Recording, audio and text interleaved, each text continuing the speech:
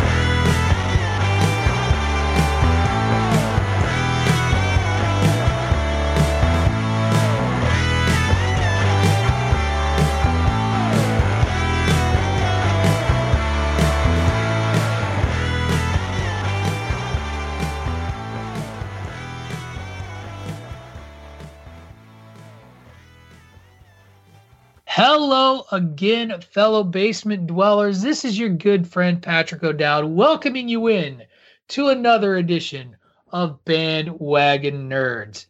Episode 50, walking down to our 1 year anniversary in 2 weeks. We got 3 shows to wrap up the Villain Project, which will culminate in our 1 year anniversary show. Oh, a little out of breath. Hold on a sec. I got a little excited, fellas. Got a little worked up thinking about anniversaries, and I'm more emotional about that than my wedding anniversary. So, what is it in pod? Like a true nerd, right? Well, and what is it in? And gentlemen, welcome in our recording partners, David Ungar and Ray Cash here. What is it? What do you get somebody for their 1 year podcast anniversary? Because like 1 year wedding anniversary, it's like paper. So is it like I don't know, is there like a crappy free app you give people? It's not getting canceled. Yeah. Well, making it 1 year, that has a lot to be thankful for. A lot of podcasts don't get this far. That's true. And so maybe we should thank the people that put us on the air, and that is our good friend Greg DeMarco. No, just kidding. It's the Chairshot Radio Network on thechairshot.com, where you can catch Bandwagon Nerds every Monday. We are rocking and rolling today. Dave, 50 episodes, 2 to go to 1 year. I thought we'd be done by 22. I didn't think we'd get to 25.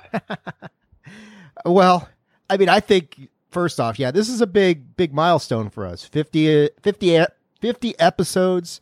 That's pretty cool. I mean, even if it's not the 1 year anniversary quite yet, I mean, 50 is still a big number out there as far as podcasts. When do we get to sell for syndication? Whenever Greg says we can, but no, I mean, when can we keep not making money on this podcast? Right, exactly. Yeah, I think if you look back at the trajectory of the podcast and where it started and the concept when it started to where it has now ended up. Right. I mean, honestly, if somebody had told you a year ago, here's what you guys would be doing with the show in a year from now, I would have said, probably not, man. I don't think that's too likely. But, that's the great thing about anybody. We've all done podcasts, so you know that they are never very linear. They always go in weird directions and take twists and turns, whether it's, Ray's show, whether it's Attitude of Aggression, whether it's Greg's show or any of the other ones. And this one has been no exception. And I don't think we anticipated a global pandemic shutting everything down. And the fact that we've been able to keep pumping out good content for a year in the face of all this stuff is I think Barry Horowitz pat ourselves on the back, and thank you, Ray. That's right. So because it's all me, baby. It is all you. And I'm proud of what we've accomplished this year in 50 episodes. That's something, man. It is. So, nothing fancy on the agenda this week, fellas. Like I said, we're just going to keep going with the Villain Project. And this week was a little bit of a challenging list. Before we get to that, though, I did want to share a quick story. I told you guys before the episode what I was doing before we started recording. But I had like this big emotional dad moment. And I wanted to share it with you and the listeners, and just the future of my child being a fellow nerd. The little O'Dowd and I, we took it upon ourselves this week to watch the entire Dark Knight trilogy, Christopher Nolan's Dark Knight trilogy. And my kid, and it took me a moment to finally to be. This actually helped me make peace with a moment in the movies that I was always kind of like meh about. The little O'Dowd marked out the hardest when the big revelation of Joseph Gordon-Levitt's character's given name was, and he found the Batcave, to the point where the kid was like, "So when's the Robin movie?" And I had to break it to him that there was no Robin movie. That was it. Yet. I mean, Nolan ain't gonna do it. No. Somebody will do it. Somebody might do it eventually. But yeah, that's cool. I mean, I love the end of Dark Knight Rises. That's that scene in the cafe, and where are they? In France, where Michael Caine shows up, and just that little nod of acknowledgement between him and Bruce at the end is one of the great ways to close out one of the all-time fantastic trilogies. But yeah, the stuff with Robin and the Batcave existing and then him discovering it, that's cool. That what did he think of the whole trilogy? I mean, it's so he'd never watched it before. He has this sense of when he thinks he shouldn't be watching something on the television. And so there were a couple of moments during the filming where he was like, okay, this is starting to get a little darker than I think I'm supposed to watch. And so he like went away. For example, particularly in The Dark Knight, the Heath Ledger, he's got the knife in the mouth of the gangster and is talking about how he got his scars. The little O'Dowd walked away and he came back and was like, they don't show it. He's like, oh, sat through the pencil scene, no problem. But I think it was because it was so sudden and such a surprise. But here's how I know he's going to be a nerd just like me. There are a couple of points during this whole trilogy where he looked at me and he started picking apart the logic of the movie. And there were the three examples that I loved, where the first one was, we get to Harvey Dent turning into Two-Face, and he looks at me and he's like, his eyes shouldn't be in like good shape. Like it should be all burnt and messed up too. Why is it normal? And I'm like, well, burn all the skin. He's like, no, he was in a fire. That eye should be messed up. And I was like, okay, touche. Then he was like, Bane only fights with his fists, and that's stupid. Why is he only trying to punch Batman? And last but not least, as the mushroom cloud rises, he's like, it would have taken way more than one of those to destroy all of Gotham. And I was like, you think so? He's like, yeah, look at it. It's not big enough at all. It would have taken at least 3. And I'm like, you're 8. Why are you thinking about fusion bombs and its radius at this age? I'm so proud of you right now. But it was so much like I saw me. I got a little emotional. I was like, that's my boy. That's my boy. I'm so proud of him. Should be. That's hopeful. I mean, my son could care less about superheroes or any of that stuff. I don't know where I went wrong. But I say that about a lot of things. Anyway, onward. It's crazy. I never thought about those 3 moments because I'm sitting there thinking like, Bane only does fight with his fists. Right? The mushroom cloud. Harvey did lay on that floor with all the gas for a while. I'm sitting there really processing this kid is smarter than me. The eyes of a child, they see things we don't.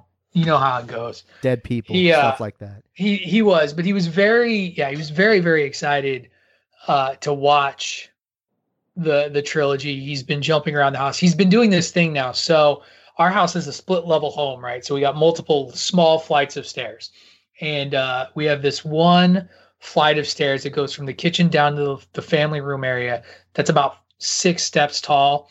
And he keeps just doing like the Batman leap from like the 5th stair to the floor and doing the land on the knees, all like superhero landing style. Yeah. But, Batman always does it with both hands on the ground, not the single fist into the ground sort of thing. So he's doing a Batman style. So basically your kid's he's going to be Batman when he gets older and like beat up criminals with an injury. I have hopes. Like a piece of bread. Yeah, I have hopes. All right. Life goals. It does. So this week's villain project topic in our top 10 this week, I've laid out there now. Before we go to the villain project, I did want to acknowledge another piece of history that happened this week, which seemed very unlikely.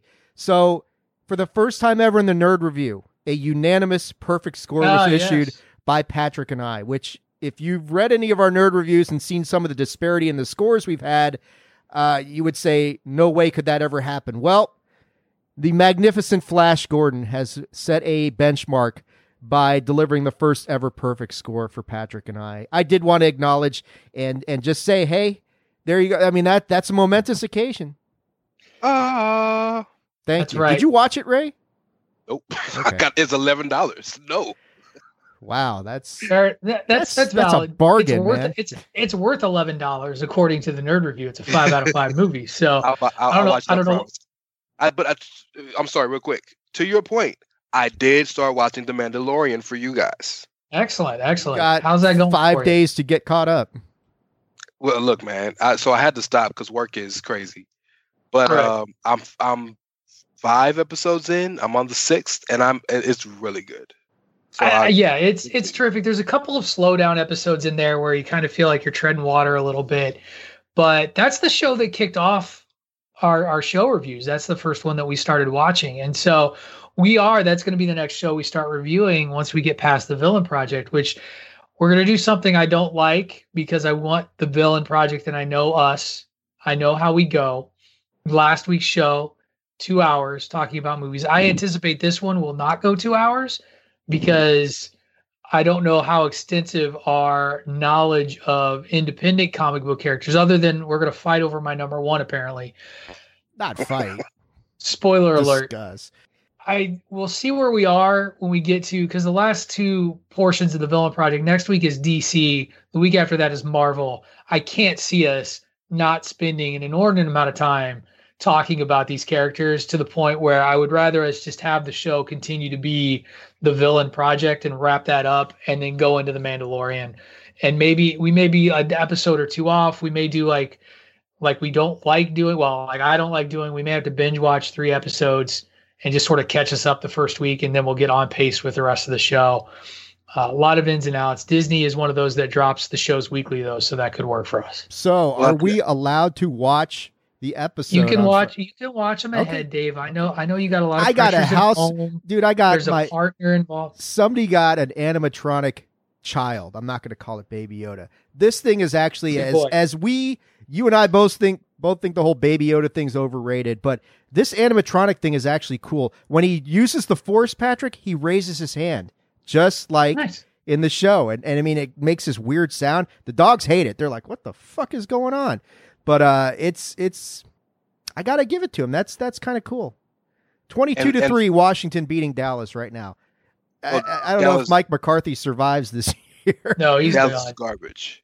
Right. For the record, Pat, the next 2 weeks will probably have a lot of the same villains, so it may go faster than you think. No. Okay.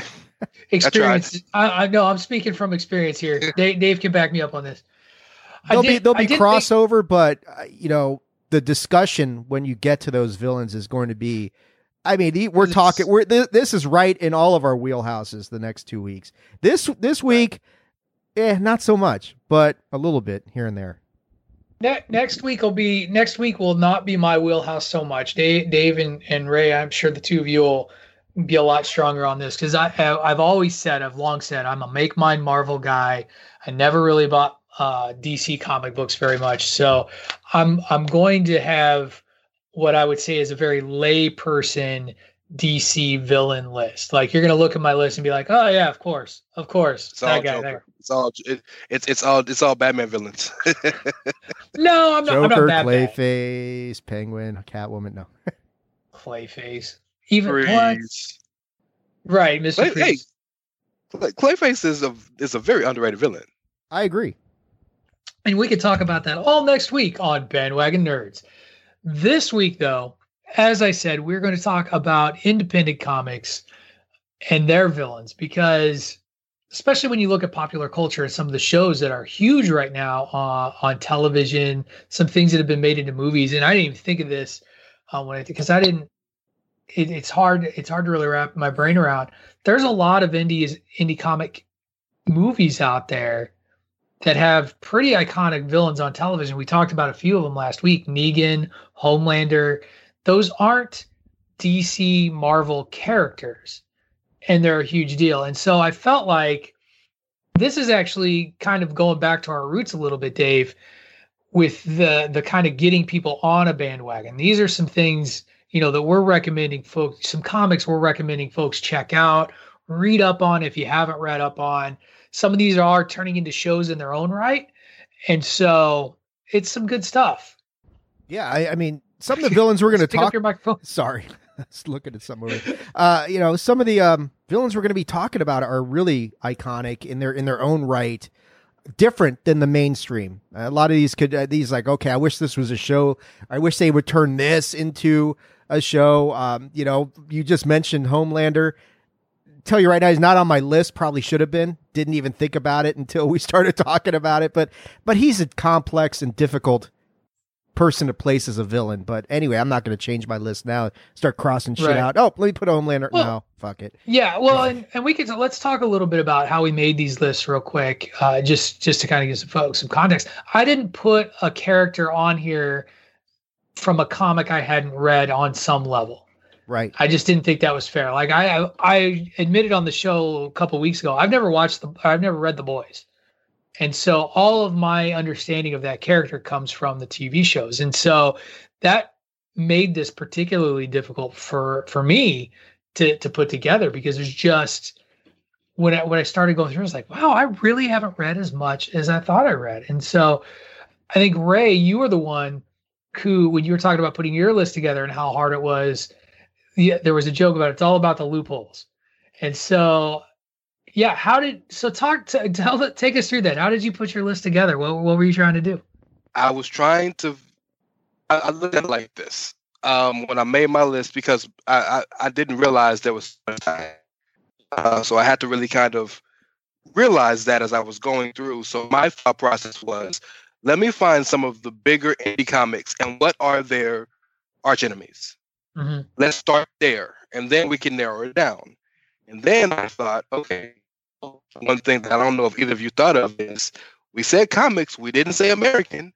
I got some manga. Oh, look at you. That's a deep dive, folks. Deep diving.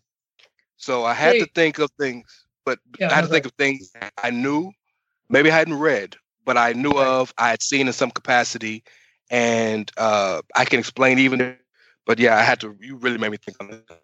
Hey, what about you? How did you come to your list? Well, I mean, a lot like you, Patrick. I didn't want to do anything that I hadn't at least read in some capacity. Like a lot of these things, I wanted to go online and see kind of what other people had come up with, other ideas, other concepts. And surprisingly, there was not a whole lot out there for non-Marvel or DC villains. I mean, there's a couple things here and there, and watching him and reading him, I was like, oh yeah, that's right. And I kind of used that and my own experiences with the comics that they talked about, and just kind of put a list together. And some I've read more than others, that's for sure. But I just kind of went in that direction and put something together and said, yeah, that works. I'm cool with that. Cool. So just a quick review of the rules. We're going to dive right into it. Reminder, fans, if you have quibbles with our list, or you're like, this is ridiculous, this character is iconic, why aren't they on there? Remember, these are our lists. These are not definitive lists. We're just having some fun doing those. This week's order, we just shifted everybody over. So now Dave is first this week, followed by me, followed by Ray bringing up the rear. We do this rotisserie style. When we get to Ray, your number 10, you'll then go into your number 9, and we'll go back and forth. We will pause and take our break after we get through our number 6s. What's the other thing? Oh, and we are all in agreement, just like last week. If somebody has a character higher on their list, raise your hand, call attention. We pause until we get to the highest ranking of that character on an individual's list. Any questions for the good of the order before we kick this off with Mr. David Ungar? Got no questions. I got one. Ray, you got any questions? I got one last. Not real questions. I could make up some BS ones. Okay, cool. Not a question so much, but I did realize last week, listening to the playback, we could turn this into a drinking game. There's how do we do there's that? Easy.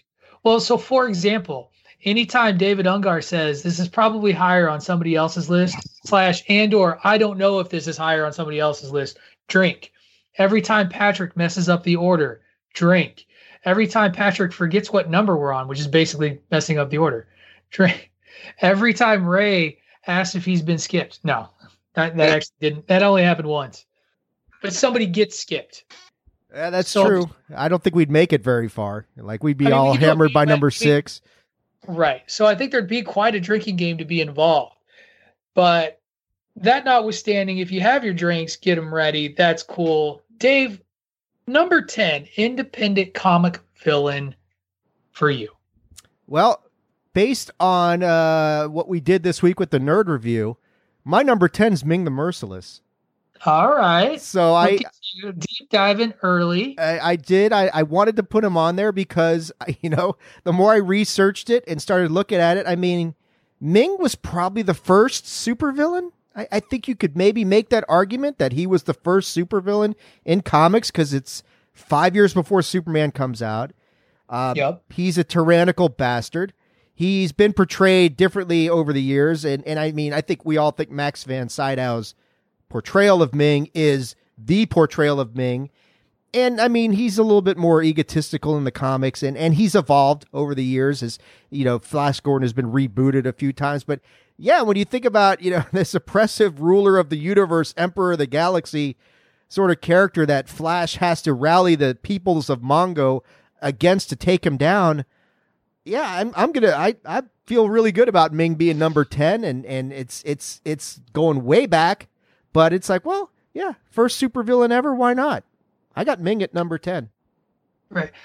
I think a lot of people don't realize how popular Flash Gordon was for a long time. And it's interesting when it just sort of disappeared. Like, it fell out of public popularity and public consciousness. And because it's like you said, it predated Superman. It was one of the inspirations to George Lucas in his creation of Star Wars. He talks about it because Flash Gordon was also one of the first comic to screen, movie screen characters that existed out there, and was done as a serial in front of movies, just like the Lone Ranger and Batman and Superman eventually. But Flash Gordon was amongst the first, and that captured the imagination of George Lucas to the point where that opening crawl is an homage to Flash Gordon serials before, it then turned around and then brought about the movie because people wanted to cash in on the popularity of Star Wars. And hence Dino De Laurentiis got to produce a Flash Gordon movie. So yeah, no argument there on Ming the Merciless. Yeah, when I was a kid, they had, they took, right after the movie came out, they started putting books out, kind of like Star Wars and the whole extended universe. They tried to bring in a bunch of different Flash Gordon stories, which some of them were really good and really expanded on kind of just the vastness of Ming's galaxy. And I love that stuff when I was a kid. So yeah, Ming was a big influence on me when I was younger. And I'm like, yeah, why not? Number 10. I'm cool with that. Right. And someday we're going to get Ray Cash in on the Flash Gordon train. We need to. So I need a streaming service to make this to where Ray can watch it without having to pay $11 for it. I feel you there, I just want Ray to appreciate the brilliance that is Sam J. There's no wizards involved. Yeah. So you should be okay. I know you don't go for that wizardy crap. So I will tell you this, because for the good of my brothers, I will buy the movie.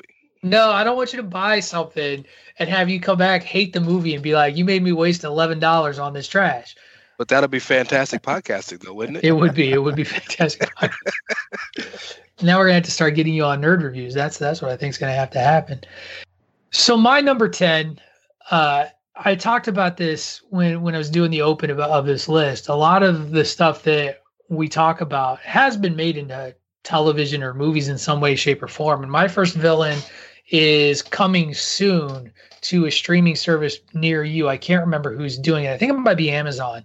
But it's the character Alter from the comic Y the Last Man. And have either of you read this comic? So it's on my wish list in Comixology. Right, it's a really interesting concept. Basically, it's a post-apocalyptic world where some unknown virus or something has killed every human male with or every person with a Y chromosome with the exception of one character and his pet monkey. And they are the only hope, basically, for repopulating the human race. And he's the son of a congresswoman. And really, it's about protecting the secret and figuring out whether or not we want to bring men back onto the planet and his sort of journey through it. And throughout this thread, a character that starts as just sort of a side character, because Israel is heavily involved in this war with the United States and people trying to pick up the pieces. And Alter is at first glance is just this sort of small time antagonist that is working actually with Yorick, the main character's mother, to bring him in. And she's trying to capture him for Israel to have the power over the world of the last living man on the planet. That character evolves over time to really become the nemesis and the villain of the comic, trying to get Yorick at all costs. And the people that she kills along the way to do that becomes a who's who of popular characters within the book. Literally, her last issue is the next to last issue of the comic.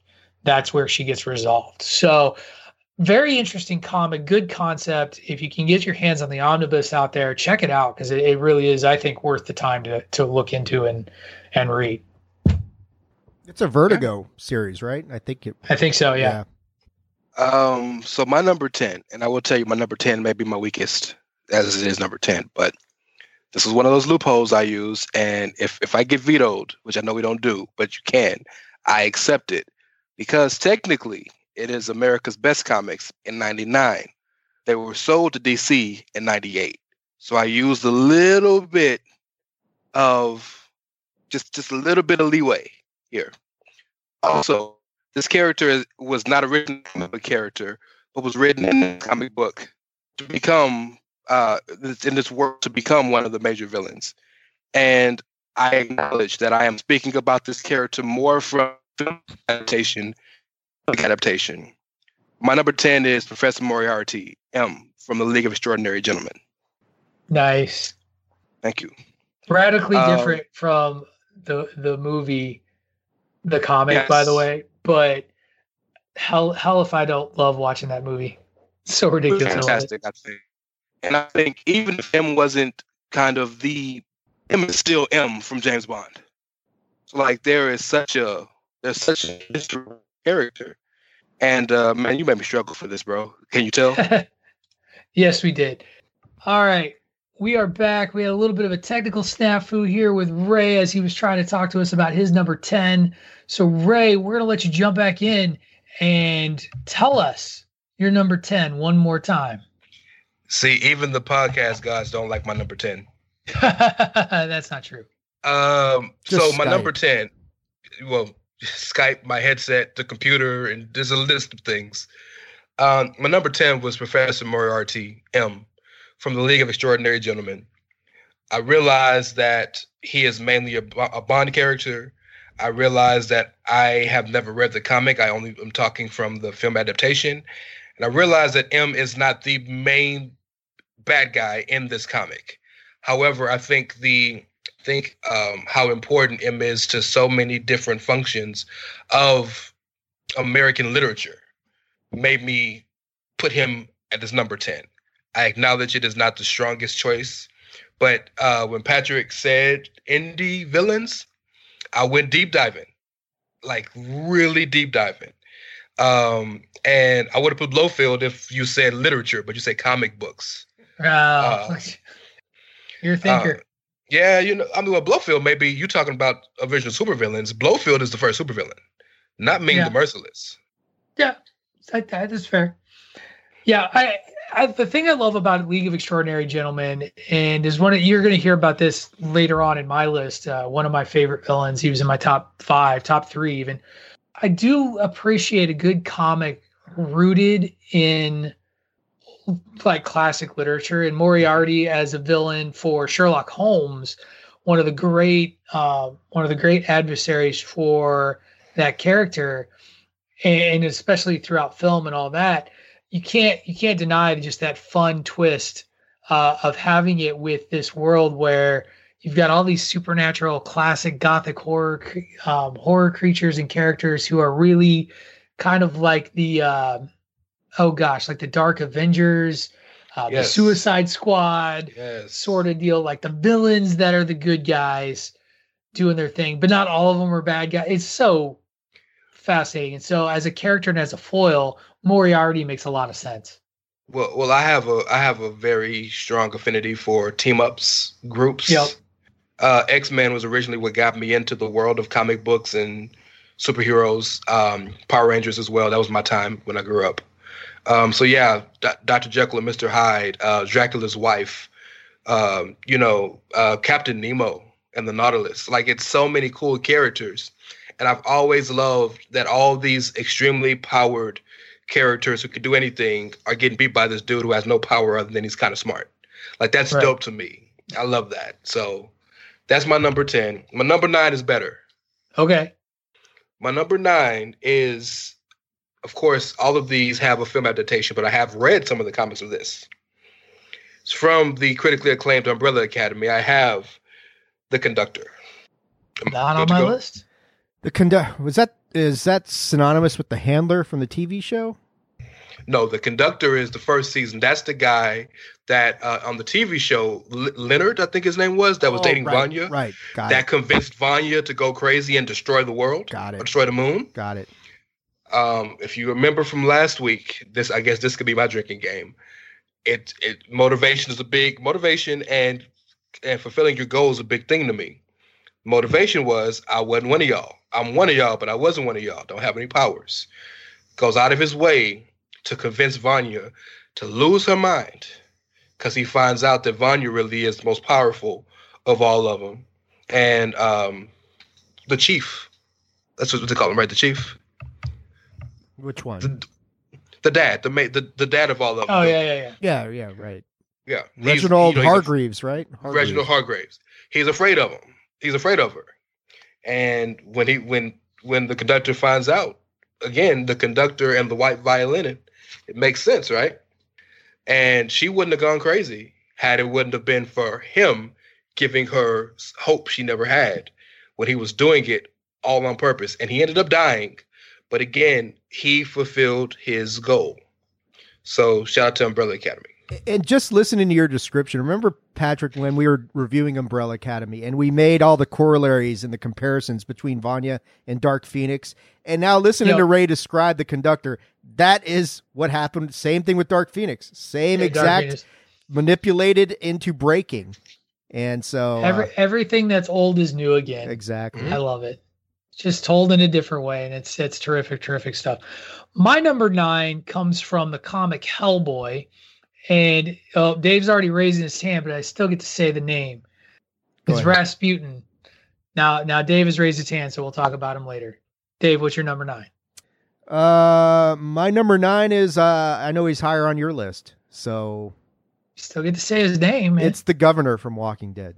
So, see, there's my hand. So my number 8, though, I don't see on your list.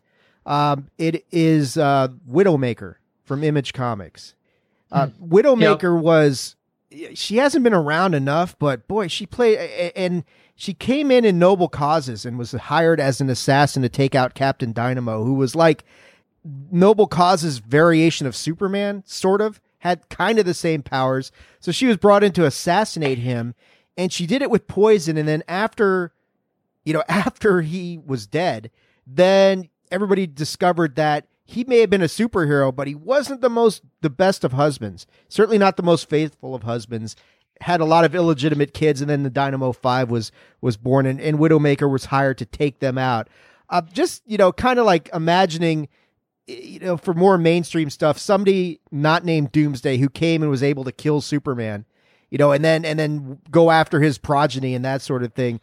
She just, I always loved the story. Noble Causes is one of those rare things that I've not been able to find on Comixology yet, but the Dynamo 5 is there. But I always really liked her as a character. She's not evil per se. She's just a mercenary doing her job, and they gave her an impossible task, and somehow she was able to poison this guy and then set him up he shows up naked in a hotel room dead, and people are like, oh, that couldn't have been what really happened. But just everything that kind of came off of that. I always thought Widowmaker was a really cool villain and underrated. And I figured I'm going to put her on my list here because I like, when you can kill a Superman Homelander-ish type of character, you've accomplished something. So she's number 8 on my list. I read about her in my research, but again, kind of following my own rules, I hadn't read any of the comics, so I didn't feel justified putting it on the list there. So good times there. My number 8 is Krang from the Teenage Mutant Ninja Turtles. No, criminal. Here's my thing about the Teenage Mutant Ninja Turtles. So many people's understanding of those characters, both good and bad, comes from cartoons, particularly the late 80s, early 90s version of the cartoons. And it's been done and redone and over and over and over again. And it's always been this bright, fun, colorful, happy little show. And the original comic from Massachusetts' own Greg Laird, and I always forget the other guy's name. Dave, do you remember it by chance? Ray, either of you? Anyway, I'm sure he's important. That comic is dark as hell and is brutal and violent. And most people's favorite villain and known villain from there dies in the second issue and be brought back in later iterations of the comic and become the nemesis that we all know and love. Krang from Dimension X was the real deal and was the one intent on world domination. He's the one who introduced ooze into the equation and is responsible for the ooze that created the Turtles and Splinter and all the other mutants that kind of come along thereafter. And so he was a nemesis. It was an opponent that would get beaten and come back and resurrect himself time and time again.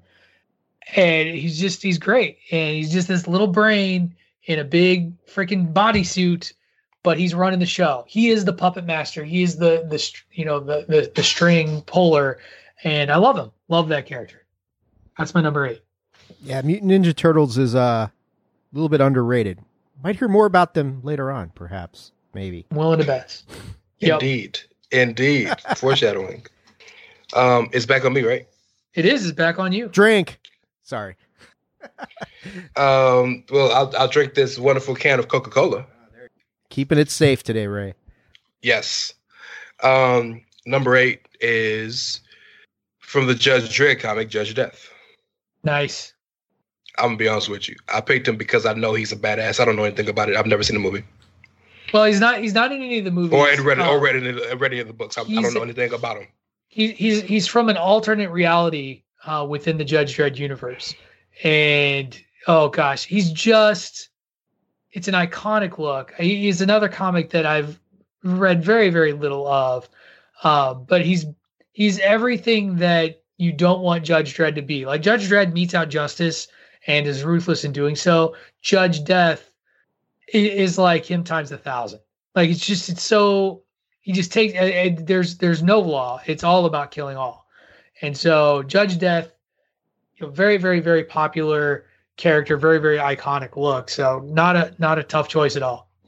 Yeah, that's one of those I just had to pick because I knew him and I knew how badass he was, but I don't know anything about him. So this will be my week to be a layperson, and next week you and I, Dave, can make Pat look like he doesn't know what he's talking about. I don't know if we'll make him look like a layperson, but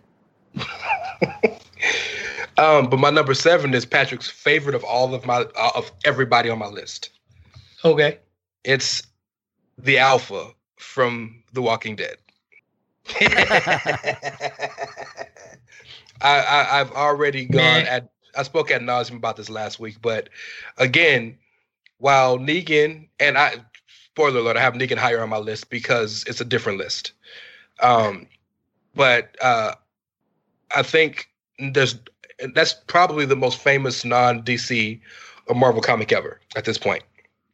If we're not counting the Turtles, it's got to be the most popular comic of all time. You might even be able to count the Turtles and still give the nod to Walking Dead. That's a good point. It's a very good point. And while Negan is the villain, nobody did more than Alpha did. in the history of that comic, in the history of that world. Alpha has destroyed more than anybody else for literally less reasons than Negan. Just because you walked right by my area, you got to die. So I'm not going to keep harping on the fact and keep pissing off Patrick more. Alpha's my number 7. I'm not mad at you. I'm just disappointed. That's worse. I know, so right? Worse. That's fatherhood speaking right there. I'm not mad, just disappointed. Oh, damn it, son! Dad. I expected more from you. That's true. Dad, I'm sorry, Dad. Right? Are we to me? Is disappointed dad ready to give his number 7? Is that where we're at here?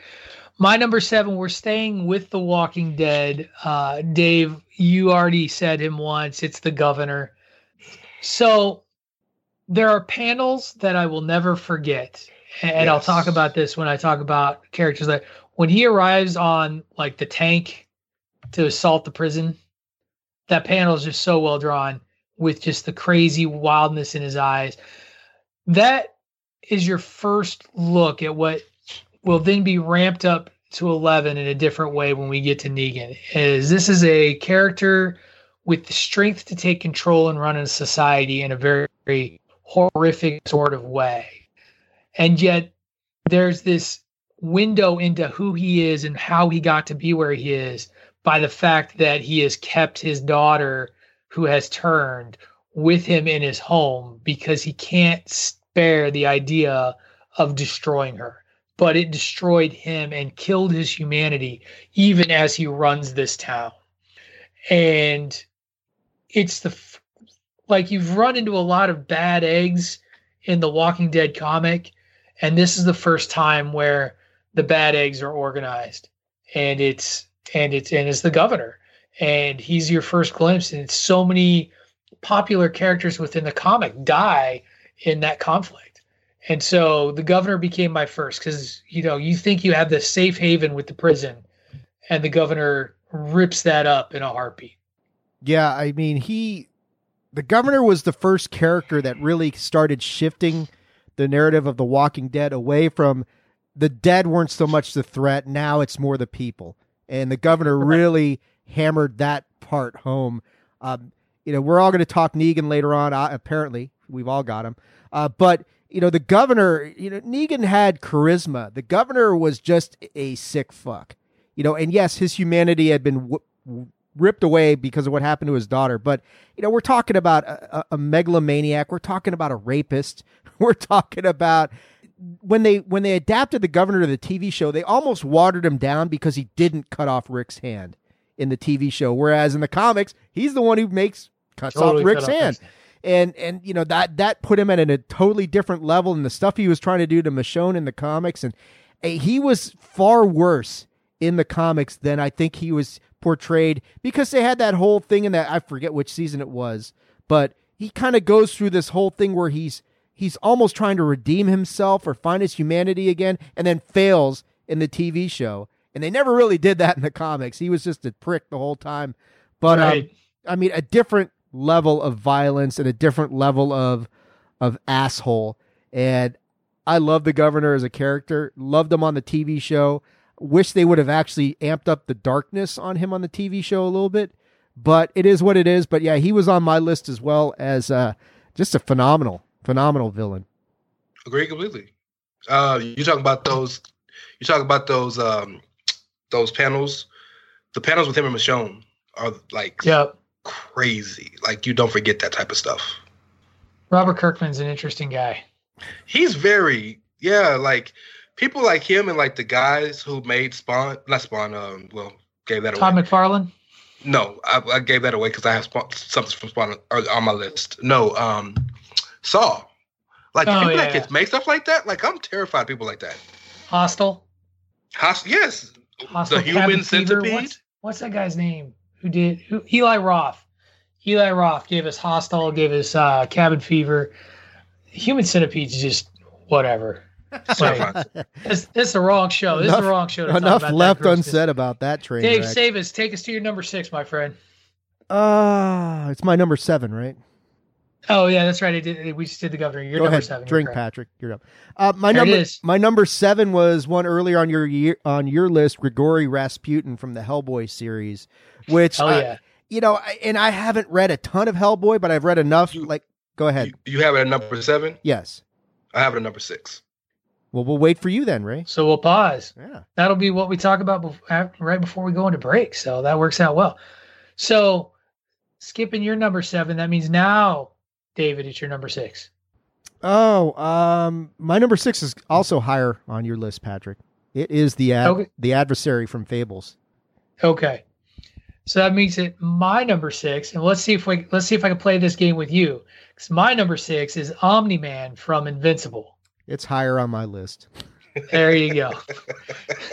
Back into Bandwagon Nerds is gonna be a little packed.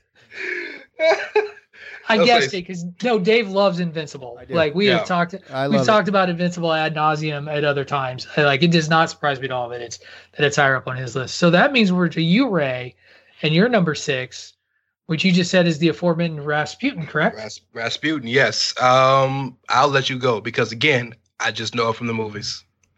So here's what we talked about this when you brought up League of Extraordinary Gentlemen. Mm-hmm. We're going to talk about this when we talk about Fables later.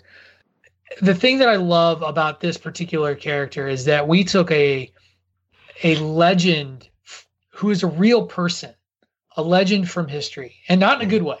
Mm-hmm.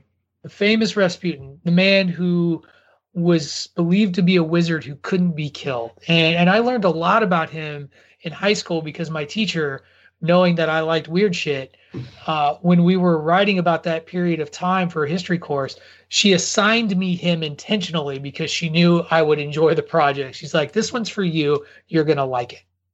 And so I was thrilled to get to do that. And the thing that's great about Rasputin is, as a character, he shows up very, very early in the Hellboy comics run. He's the one who basically brought Hellboy. He's the reason. To Earth. Yeah, he creates the void, right? And after he's defeated, he's so popular that they kept bringing him back. And he's just become this always in the shadows background nemesis to Hellboy that keeps popping up. And so while there are plenty of other more powerful sort of entities that Hellboy wrestles with and battles and tangles with, Rasputin is always there, always in the background, every once in a while coming to the fore. And so he is my lone Hellboy entrant just by virtue of the fact that he's the presence. He's the presence. Mm-hmm. Yeah, like you say, he was the reason that Hellboy came into, I guess, air quoting, our dimension. And I mean, he was, like you're saying, he was so popular they kept bringing him back in ghost form. And it's stuff he was doing, I forget, some goddess or something like that. Doesn't she like banish him into like an acorn or something at the end of all of this shit? Something like that. It's ridiculous, but it's no more ridiculous than Superman blowing out a star. True. Or flying backwards so fast that time goes backwards. But that's the movie. We're not going to talk. That's the movie. Yeah. But anyway, Rasputin is a really cool character. There's a lot more depth than I think we can really talk about him in a podcast format. But yeah, I mean, don't base anything on the movies because the movies are largely garbage. Go and read the actual graphic novels. They're fun and harmless, but I think it's the same thing like when we talk about the Teenage Mutant Ninja Turtles. It gets softened to the point of sort of silly and ridiculous. Sure. And that's the thing, we talk about when we talked about like The Boys, and I feel like we're just becoming this commercial for The Boys. Part of the reason why I love The Boys, part of the reason why I appreciate The Walking Dead, even though the show, in my opinion, jumped the shark a while ago, is that it didn't run away from what the comic was. And the spirit of the books are still there. And not to say that Teenage Mutant Ninja Turtles, like there's been other later iterations that have been a little more serious. But for TMNT, it's always been a kid's show. Like it's always on Nickelodeon or on Fox, or, the movie is at worst rated PG. And so even though there's scary elements, it's still very childlike and kidsy. And that's, I think the same thing that, and I wouldn't say that Hellboy gets childlike and kidsy, but it definitely was toned down to meet the motion picture rating audience that would allow for a broader audience to come see it. It's the same reason that the Dark Knight trilogy has a PG-13 rating. They do just enough of the type of violence that allows people to be okay with it. Like, you don't see the pencil go into a dude's head, but you know what happened. You don't see the Joker cut a dude's mouth, but you know what happened. You don't see the fires of hell rising up and, incinerating human flesh and melting it from its body, but you get the idea that it happens. Right. And so that studios still aren't quite willing to take the risk to make a truly good R-rated comic book movie on the regular. Deadpool. That's the only one that's really made changes. Yeah. And they've shown that it can make money. It just still doesn't make Captain America money. Yet. We'll see if we ever get a third one. We'll get a third one. I believe it. 2027. Hashtag 2027. That is the year. Indeed. Speaking of hashtag 2020. No, just kidding. We don't need to go any further with that. That does wrap up the first half of the Indie Comic Villains Project with Ray's number 6. We're going to take a quick commercial break. And when we come back, Ray will kick us off with his number 5. Before we do that, I do want to tell you all to jump over to prowrestlingtees.com/thechairshot and help keep thechairshot.com going by purchasing a t-shirt from representing one of our many wonderful shows here on the network, whether that's the Bandwagon Nerds podcast, whether that's A Winner Is You, which has 2 options out there. And I personally recommend the Link, the Legend of Zelda one. That's my favorite, by the way. If I were to choose and A Winner Is You shirt, that's the one I would do. Also, all kinds of wrestling-based t-shirts, as we are primarily a wrestling podcasting network, and so you can see such things as hashtag Save Tag Team Wrestling, all of the different variations of thechairshot.com, the Everybody Hates Greg shirt.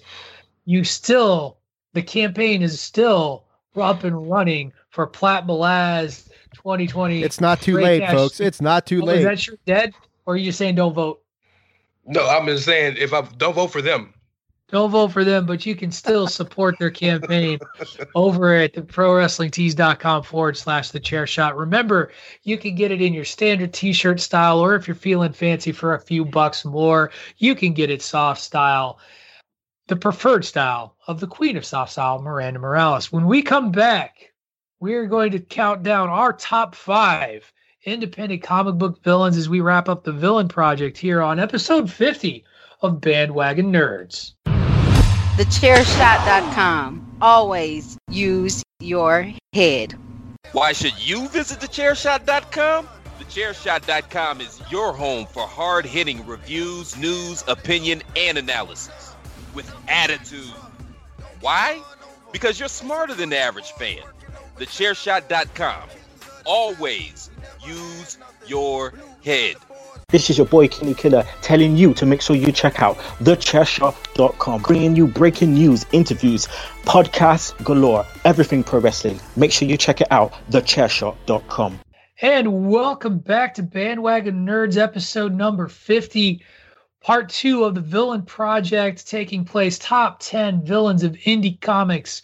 We are jumping in with Ray, kicking off our number 5 villain.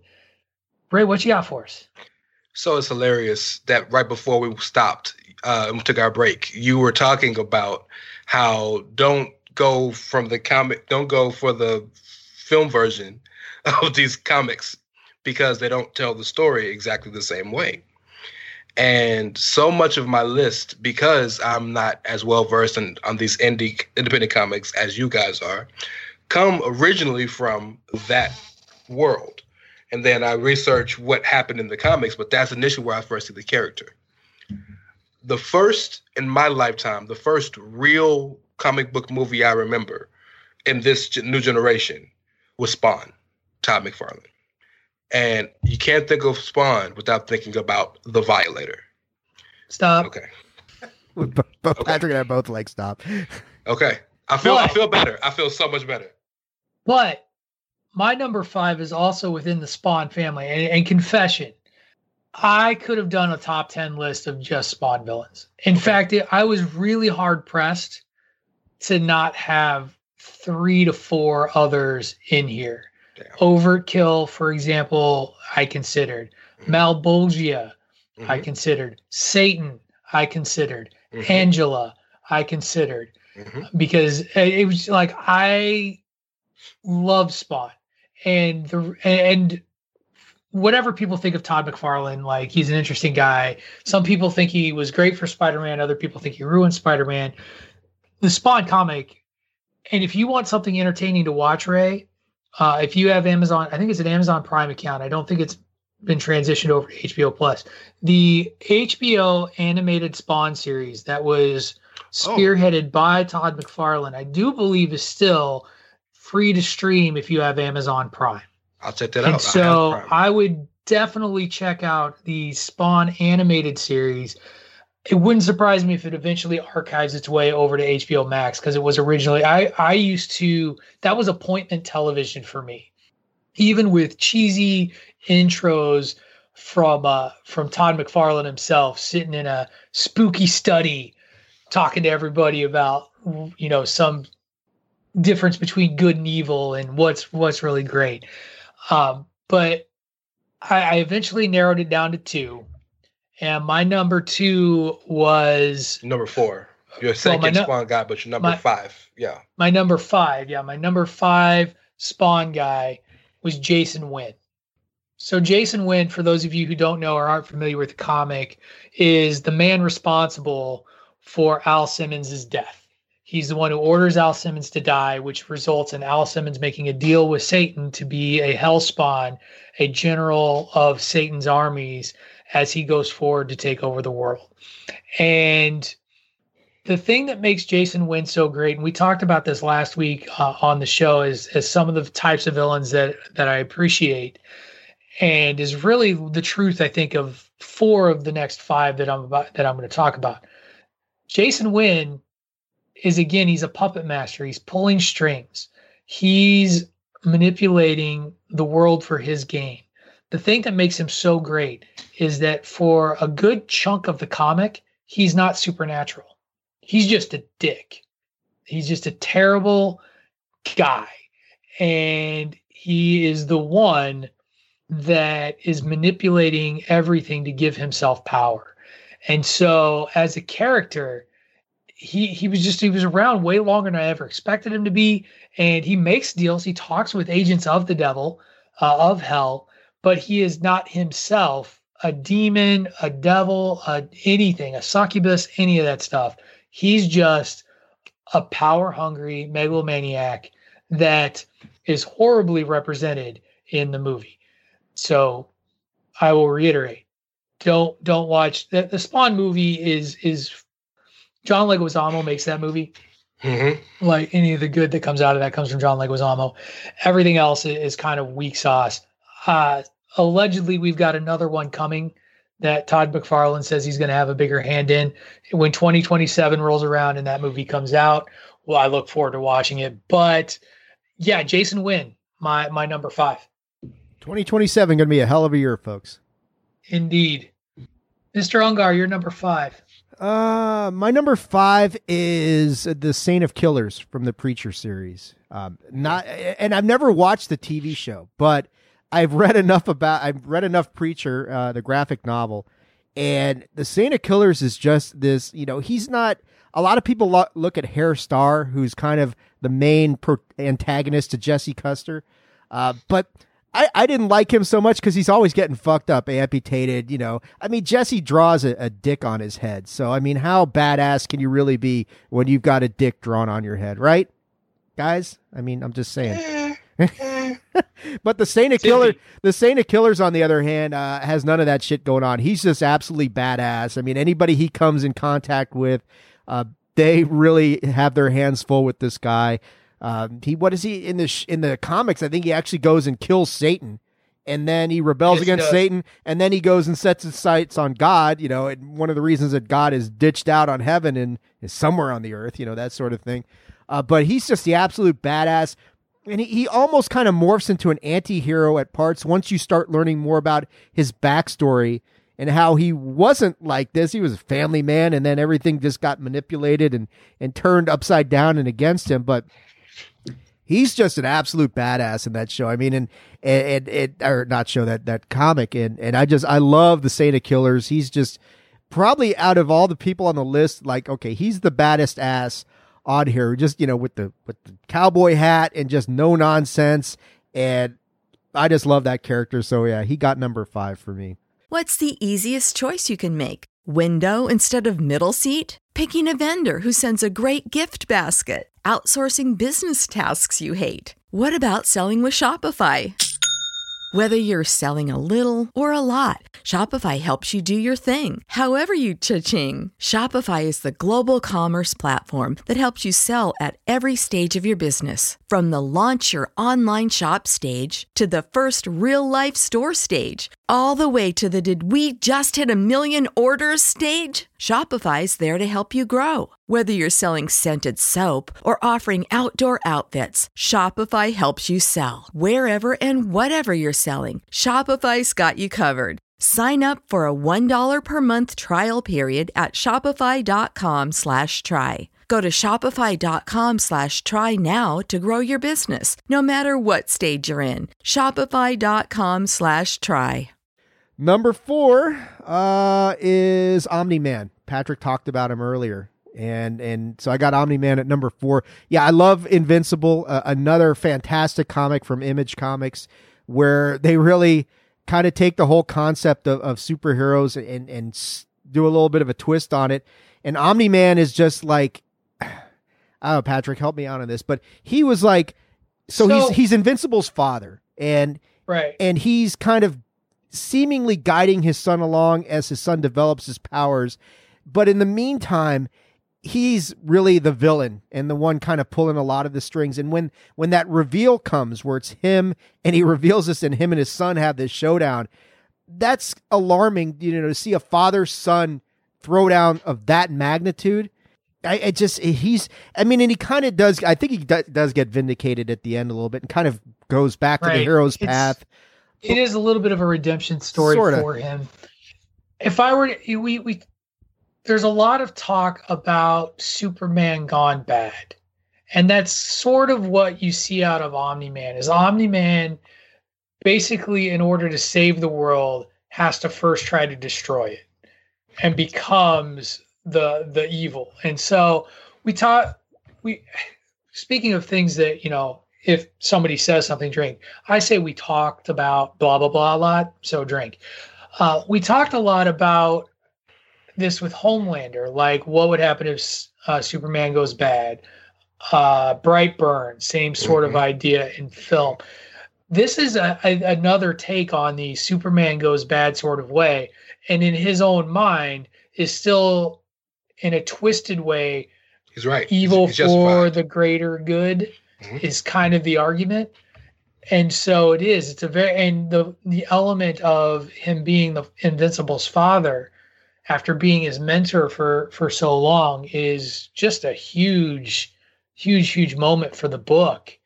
And yeah, propels the story forward in a speed that had before then been completely unexpected, and it's wonderful. It's a terrific twist. Yeah, I mean, Invincible himself, I mean, the evolution of that character from where he starts with the mentoring of his father and all the interrelations he has with other heroes, for lack of a better term. And then you get that moment where, dad's your actual biggest enemy. And again, you can draw analogies to Star Wars and Luke and Vader and all that sort of thing. And it does have that element, and it even has a little bit of the hero's path sort of redemption thing. So they are borrowing from Star Wars, just in a different kind of environment. But yeah, Omni-Man's a fantastic villain in a fantastic comic that I still don't think gets enough credit amongst a lot of nerds out there for just how great of a comic it was. Right.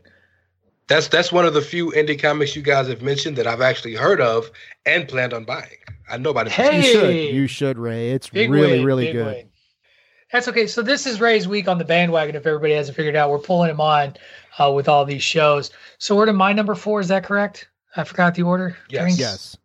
All right. So my number 4, already mentioned once by Ray, hasn't been mentioned yet by Dave. So thinking, because I'm sticking with Spawn, and that is the Clown / Violator So higher up on Dave's list, which means we're back to Mr. Ray Cash for your number 4.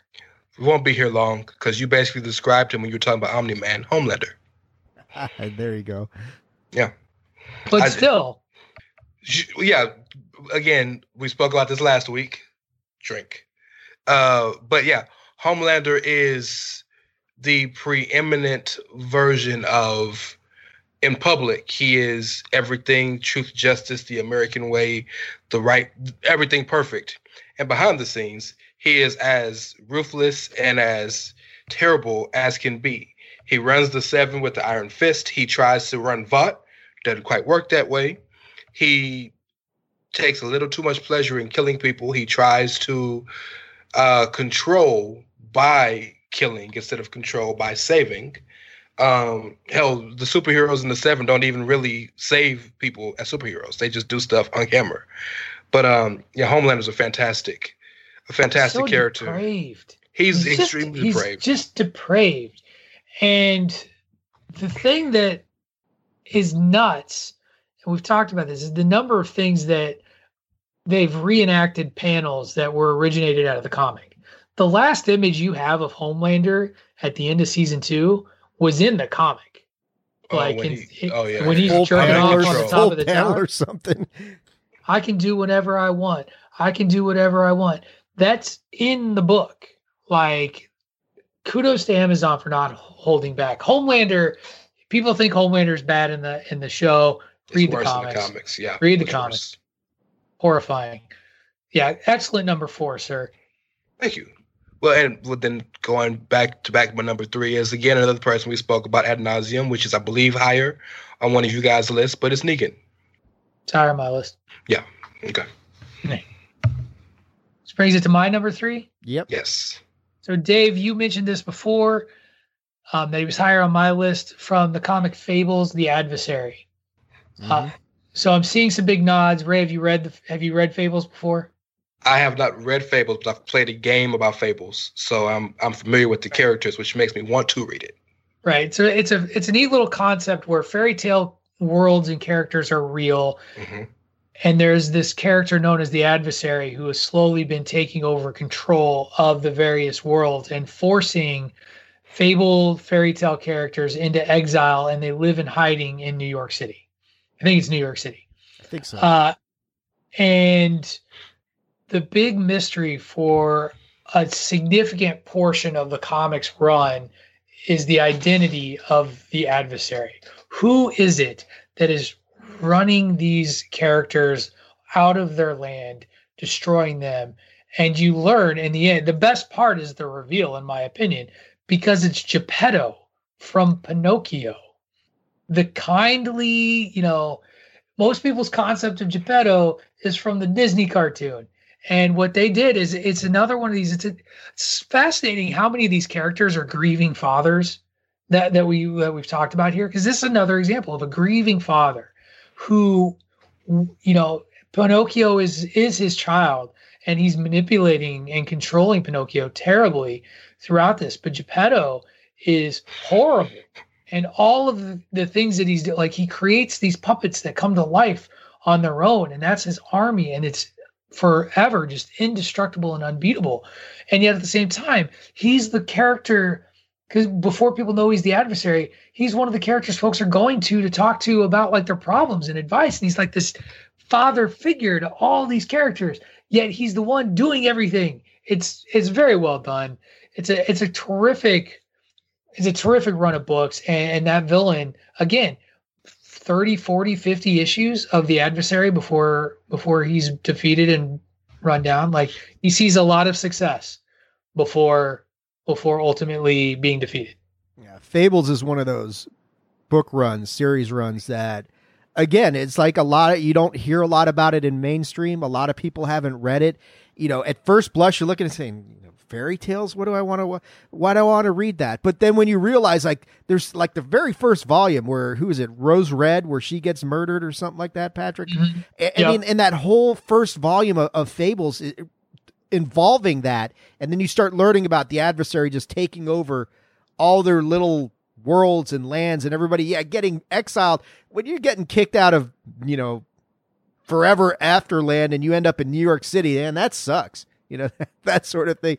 And yeah, but like you're saying, they don't give anything away till near the end, and then it's like, oh shit. Yeah, I mean, going to him, this is your father figure. This is the person you've entrusted with all your deepest, darkest secrets, and he's the villain. It's really well done. Can I tell you what upsets me more than anything? Because I think this would be a terrific TV show, but fucking Once Upon a Time probably has made it prohibitive for a little bit to make it a show. Yeah. And here's the thing is, and I'm going to own this. I love, I've talked about this throughout this list. I love takes on mythology, like existing mythology, and that's what fairy tales are. And Fables is absolutely a take on mythology. In fact, a lot of these books, Spawn, for example, is a take on Dante's Inferno. And it's so upsetting to me that, like, if I were to sit there and sit someone down and be like, okay, so here's the concept of Fables, and we described it to them, they'd be like, oh, it's like Once Upon a Time, that crappy show that was just Disney characters. But I watched Once Upon a Time frequently, and I can't even say that my wife made me watch it. I was like, oh, this looks like this interesting concept. Maybe it's Fables. It's not Fables. It wasn't Fables, and it made me very angry. It's not as bad as it's meant to be, though. Yeah, I mean, it could have been The Rise of Skywalker, so at least it wasn't. There it is. There, drink. That's got to be another drink. Every time Patrick ranks on Rise of Skywalker. That's finish your whole cup. Yeah. That's not taking drain your flask on that one, folks. But yeah, I mean, like Fables it's very much like the old school, like the Grimm fairy tales version of a lot of these fables. So it's the darker stuff, but yeah, I love the pick. I mean, that's an awesome series of books. And I'd also like to be the person to point out that Disney has ruined a lot of the. I'm not gonna say ruined. I'm a father of girls. Disney has changed fantastically the true versions of these old stories. So like a lot of these stories, like you're talking about, Geppetto was the nice old man. He ain't so nice in the real Pinocchio story. No. So one of my favorite activities to do when I used to work with, I work in this office and we have college students that, work our front counters. And every once in a while they would be talking about whatever Disney animated flick would come up. And one of my favorite things to do would be to like systematically ruin some of their favorite like Disney flicks from the 90s. They'd be like, oh, I love The Little Mermaid. Do you know what happens in The Little Mermaid? Like really happens in The Little Mermaid. Snow White was terrific.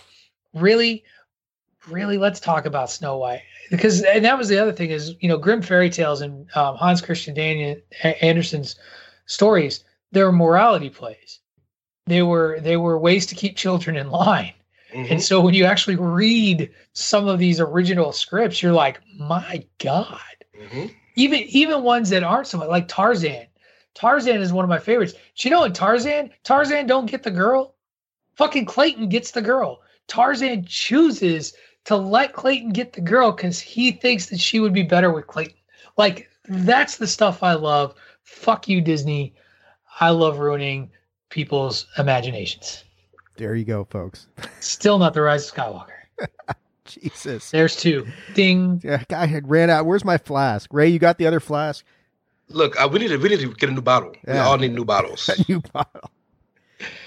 David, what you got for number 3, man? Number 3, you guys have mentioned it already. It's the Violator from Spawn, which is he's not the big bad. I can't prove Malbolgia. I think is the like Malbolgia. Yeah. Malbolgia is the first big bad and is the primary big bad. But as Spawn lingered on too long, eventually Satan gets involved. And so the Violator's like Malbolgia is one of his henchmen, and I mean, and the whole idea. I mean, you could sit there and make the argument that the Violator and Pennywise have terrorized children and created the fear of clowns. I know there's an official word for that, as much as anything has. But I mean, when he's a clown, he's just kind of like deranged and odd. And then he kind of, when he's in his more supernatural form, and just the shit going on with him and Spawn for how many. I mean, he's in there for a lot of Spawn's issues. Forever. I mean, and it just keeps going on, and he spawns.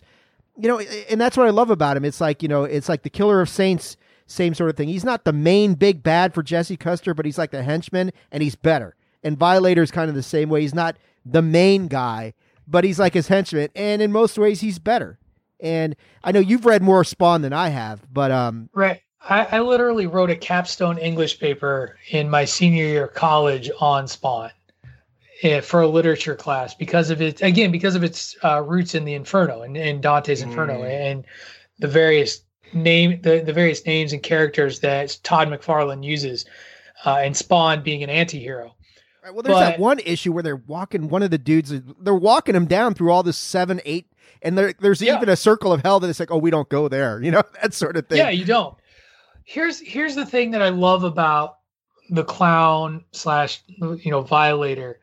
Malbolgia, for a good portion of Spawn, for the longest time, is a shadow entity. You know of him. You know he's what characters, who they report to, who they answer to. But his agent, his primary agent, is Violator. And what I love about this character is the two different sides. The glee, the masochistic glee within the clown, and just the first reveal of the demon is just it's the height of the art of the comic at the time. Like the two things that were always distinctive that I used to love about McFarlane's art and drawing for Spawn was the way he drew the cape. The cape was everywhere, and it was its own person. It was its own character as much as Al Simmons / Spawn was. And then the first true big demon reveal of the Violator, because he doesn't reveal Violator right away. For the first multiple issues of the series, Spawn is lost. He doesn't know who he is. He's trying to get a sense of himself, and his guide is this messed up clown. And he's bad. Like, he can't be good. Like, he's got teeth that are, filed down to points. And he's got red eyes. And, like, he just looks scary. But he's all Al Simmons has to rely on for the longest time. And then when Al Simmons has enough and he needs to be put in line, that's when Violator reveals himself and kicks the shit out of Spawn. Mm-hmm. And before eventually Spawn, cuts his head off. But, or no, he does that to Malbolgia. Sorry. Well, I mean, that's a great thing. Spawn is constantly evolving for a lot of it, learning his powers, learning his identity, learning various things. And that's one of the best things about Spawn is it's not like a lot of these where, like, Superman, once he becomes Superman, he knows what his powers are. He may discover some of his weaknesses later on. Spawn, that kind of evolves. It takes him a while to gain full power. And of course, they've always got that thing with Spawn, like, if everything you do has like an energy cost or something like that. Right. For the longest time, there was a counter. Right. That counted down his power. And so you would just periodically through the book, something would happen and you would see the number go down. And I have the first 100 issues of the Spawn, guys. I bought that run, and it actually, that paper that I joked about is actually what really got me into purchasing comics and got me back into buying them, is that I was writing this paper and had this opportunity. I will never forget Dr. Abella for assigning in a Heroes and Heroism class this capstone project where we got to challenge heroic conventions. And I got to do an agent of hell as a hero and show that it was connected to the Inferno. It was one of my favorite papers of all times to write. Love doing that. It was a presentation where you didn't have to write the notes because you just knew you were going to nail it. And Violator is a big part of that. But it's a great comic. If you haven't read Spawn, at least read issues 1 through 100. That would be my advice. Mm-hmm. Absolutely. That's a lot of homework, bro. It's worth the time. It's an engaging story up to that point. It really is. So my number 2 then. My number Indeed. 2 is Patrick had mentioned Krang from Teenage Mutant Ninja Turtles. My number 2 is Shredder. Higher on Ray's. Well, we know what his number 1 is. All right. On to Patrick's number 2. My number 2, I'm assuming is your number 1 since you haven't mentioned it, and that's Negan from The Walking Dead. I will raise my hand. So I will hold on Negan and hand it over to Ray for his number 2. So my number 2 is my manga. Okay. My number 2 is what me and my friends like to affectionately call the blackest character in the history of Japanese comics. And that's Frieza from Dragon Ball. No idea. Yeah, I'm just going to let you run with this. We're going to let you tell us all about Frieza from Dragon Ball. So you've never watched any Dragon Ball Z, read any Dragon Ball Z, any of that? I've watched one episode of Dragon Ball Z. All right, time out. I'm gonna say this. Just get this out there. I'm gonna watch it. I find that show boring as shit. I'm not far behind Patrick on that one. And here's why. Here's I get it because I've had other friends try to get me on this. And maybe the show has changed. It feels like I sit there and watch about 30 episodes of getting ready for this big fight that just like never happens. And from what I understand, the big fight is dope. But I can't get there.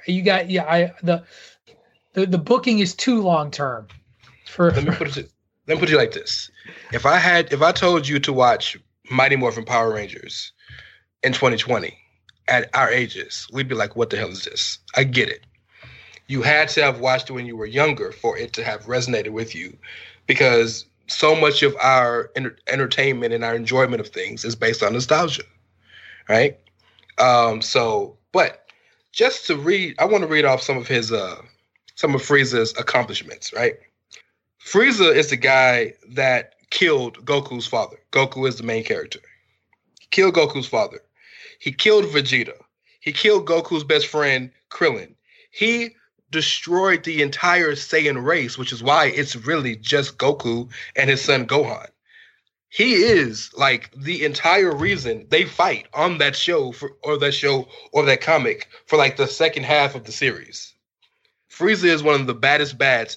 And what I love about Frieza more than anything is I have never seen a character who cares less about anything or anybody than Frieza.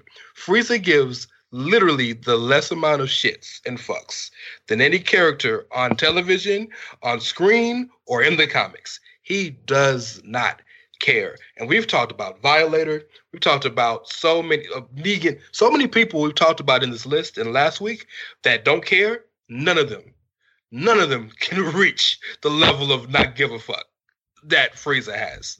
So I implore you even if you don't watch the show or read the comics, just look up the beauty that is the character Frieza.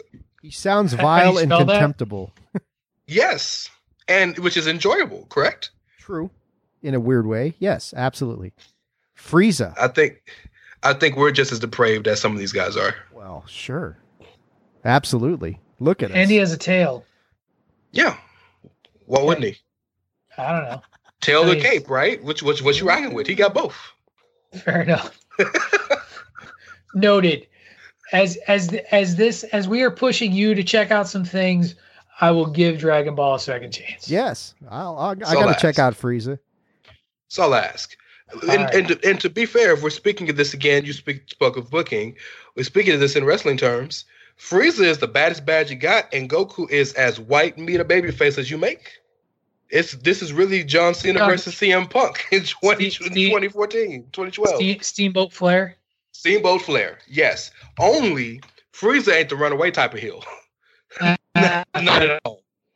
Not at all. All right, well, where are your number one, sir?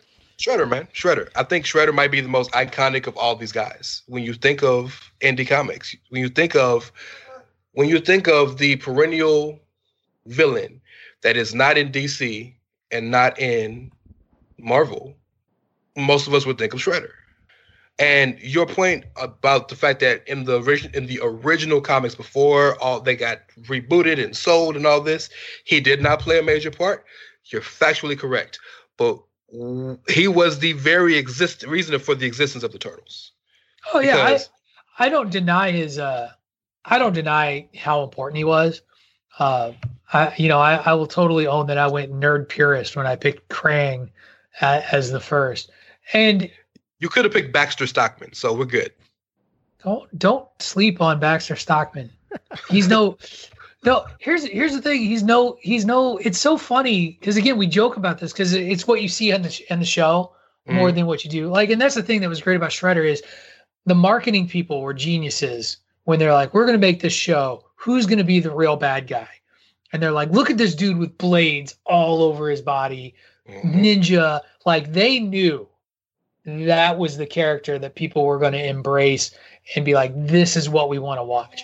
So I totally get, and comic book artists recognize that too, because later on, he's everywhere. He truly is the nemesis. But and he's the catalyst for the Foot Clan. In the original comic, he doesn't start it, but I believe it's his son or his brother who, in his honor, starts the Foot Clan. Right. Yeah. So you can't have the Ninja Turtles without the Shredder. Absolutely. I think that's absolutely right. His history with Splinter also makes a big element. Don't sleep, by the way, fellow bandwagoners, on Teenage Mutant Ninja Turtle comic characters, the books, and some of those villains. You know, you made a joke about Baxter Stockman, Leatherhead, who is one of my favorites. He's the alligator mutant guy. He eats Krang, like literally eats Krang, and then Krang, through magic, whatever Dimension X abilities, then takes over Leatherhead's body and becomes Krang in Leatherhead's body. Like, it's bonkers stuff, but it's good stuff. And it's mature stuff. Like, if you loved the Teenage Mutant Ninja Turtles as a kid, because you're a child of the 80s or early 90s, or even now, check out their books, because they're fun. They're fun reads. Really good reads, yeah. And I would also strongly recommend Batman and the Teenage Mutant Ninja Turtles team up. Shut up. That's good. Yeah. It's not bad. It's actually very good. It's only fun to see Michelangelo annoy the ever-loving shit out of Batman. That's worth the price of admission. Right. It is hilarious. Right. And Batman's just like, fuck off. It's just like, fuck off. Yeah, there's a famous panel that rolls around. I can't remember what he's saying between them, but yeah, it is good stuff. But absolutely a terrific number one. Thank you. Nicely done, Ray. Thank you. I feel better about my list now. Thank you. You're welcome. Are we ready to have this discussion about my number one? Yes, we are. All right. So my number one, when full disclosure to our listeners, I did send out the rundown and my list this week to the podcasters, which was funny because I sent it and then Ray's first response was, you sent us your list, right? And I was like, you are correct, sir. I did indeed send you my list, because it's just what I do when I make the rundowns. I keep it up here so it's up in front of me and I don't forget it, because I would do that. My number one is Adrian Veidt / Ozymandias from The Watchmen. Is that how you say it? Was I saying it wrong? I think there's like 7 different ways to pronounce it. Oh, okay. There's no wrong answer. Ozzy Osbourne. You made it. I'm about to say you made it sound like it's an Ozzy Osbourne, like he's doing like Ozzy Osbourne cover band. I mean, there's Ozymandias. There's Ozzy. There's a bunch of different ways to do it.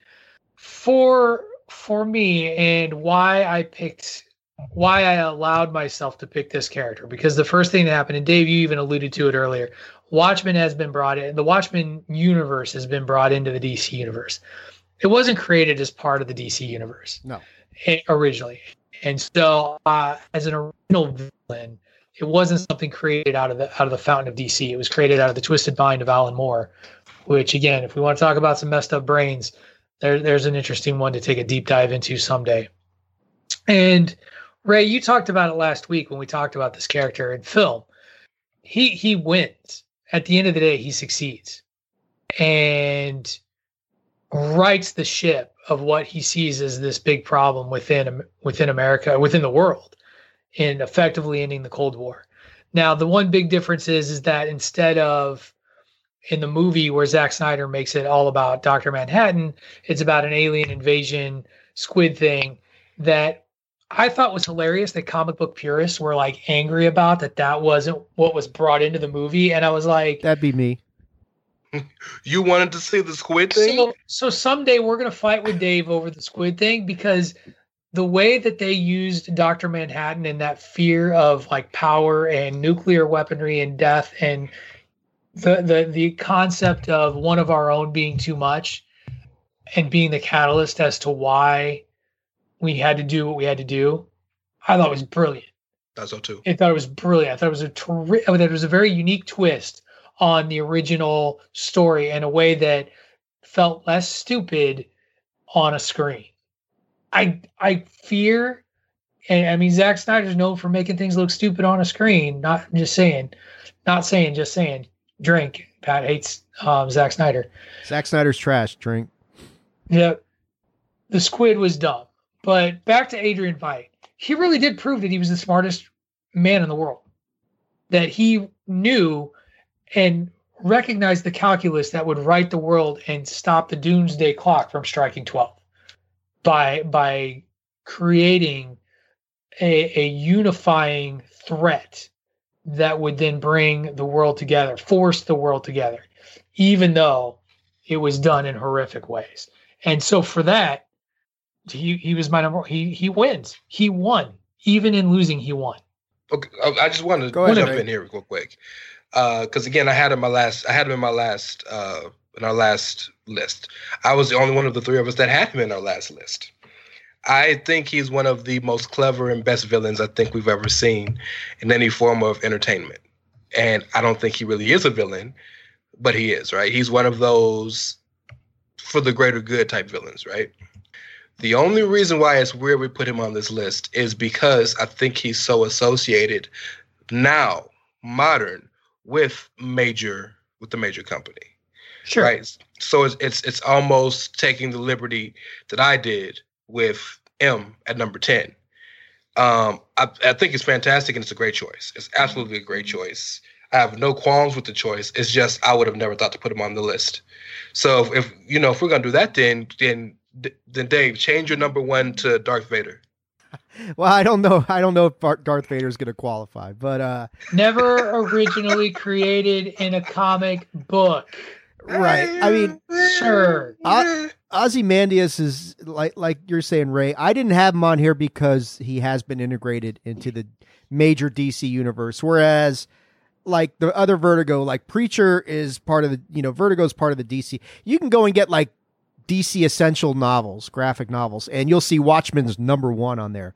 But you'll also see Fables. You'll see Preacher. You'll see V for Vendetta, stuff like that on there. So they're part of the greater DC universe. But yeah, for me, when they actually brought him in, and you have Watchmen characters interacting with like the prime DC characters like Superman, Batman, Wonder Woman, that sort of thing.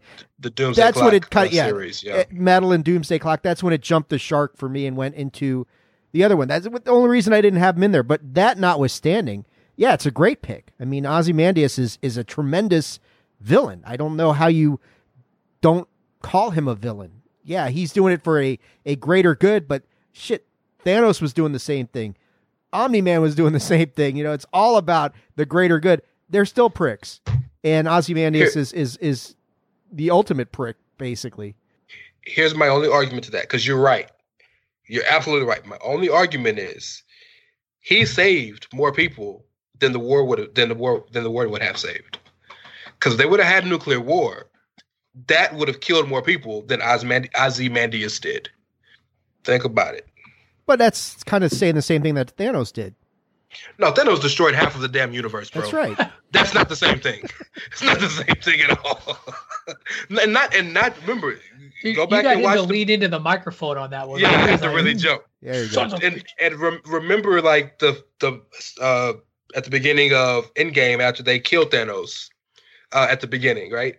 It wasn't just half of all the people, half of all the life in the universe. So plants, sea life, like everything that was alive.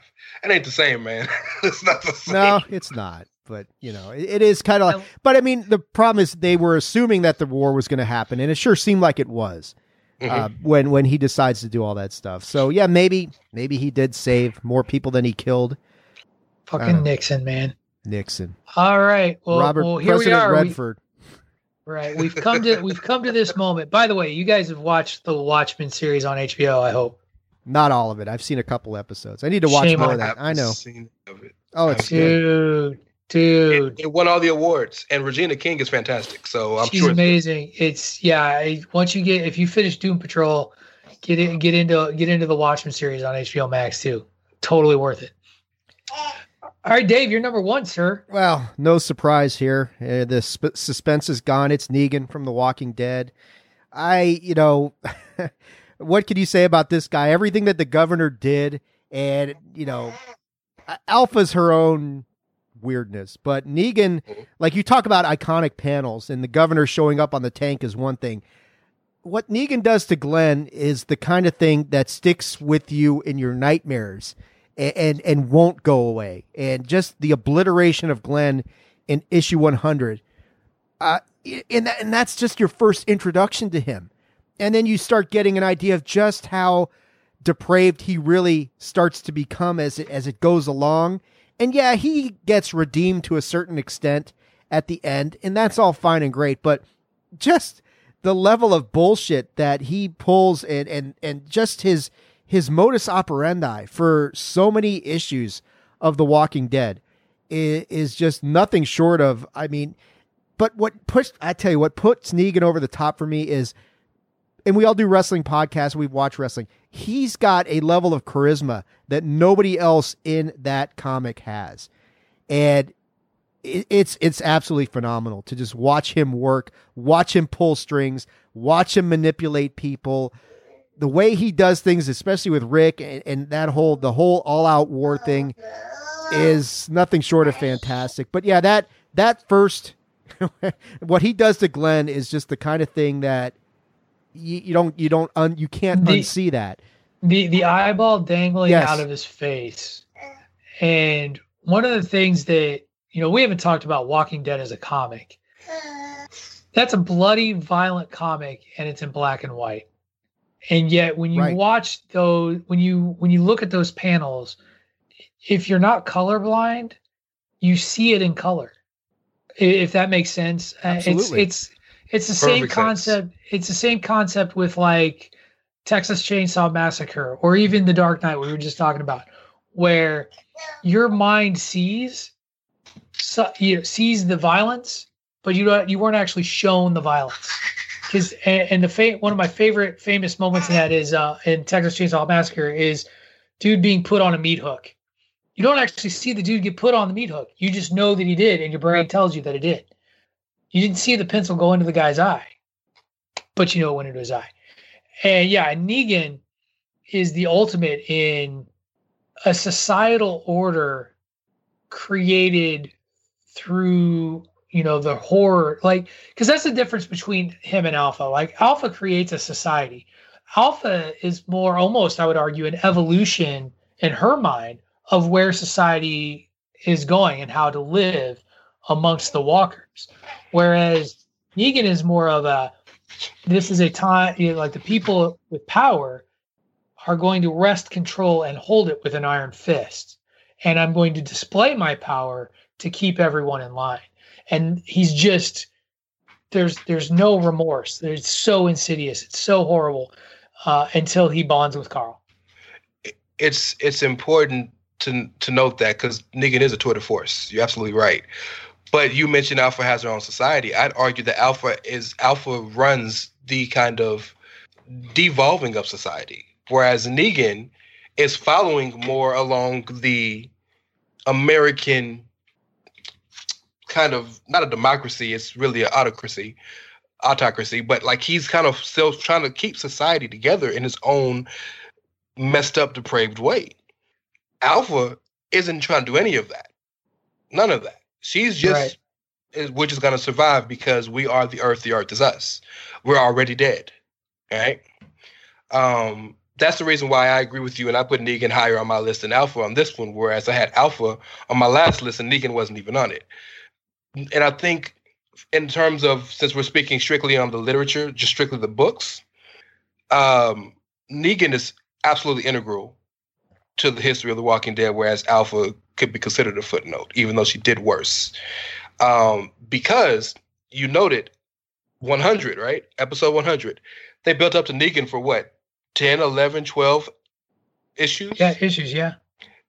Negan, and Walking Dead always did really good numbers, but the Negan storyline and going into All Out War, which I think was like 30 issues later or something like that, was what made that comic completely like mainstream, like made the world know about that comic. Negan, in many ways, is the most known character in that entire show over Rick Grimes, right? So I completely agree with you. Negan deserves to be 1, 2, 3 at the top of this list in any indie comic villain list, because he has kind of, in music, like if you're in a genre, but you get so popular you move to pop because you've gone across all lines. I feel like he's usurped every single box you can put him in, and it's not just a great indie comic villain or a great villain or a great villain in the comics or a great comic character. He's just a great character, irregardless of whatever medium you put him in. And other than Shredder, he might be the only person on these lists who you can put in that regard. He's the Justin Timberlake of comics. Yeah, he broke out. Yeah, he's a breakout star. Did you just compare Negan to Justin Timberlake, Patrick? I did. Wow. I said what I said. Gee. Episode 50, just taking a weird turn. Shredder is 50. I said what I said. Shredder is a good-looking dude outside of the helmet. If you look past all the scars. Right. All right. So what we're pulling out of this episode is that I compared Negan to Justin Timberlake, and Ray Cash is a Shredder stan. So we got it all. Good list, fellas. I know this was a challenging list and Ray, you talked about how hard this was for you to put together. As hell. I don't think it was that much easier for Dave or myself either. I think that there's a reason that independent comics are not as strongly known entities. They're independent. They're outside of the machine. And even with that, a lot of these companies that started as independents didn't survive on their own to the point to where they could continue to thrive today as an entity that isn't owned by one of the big two. And Dave alluded to it when he was talking about Vertigo.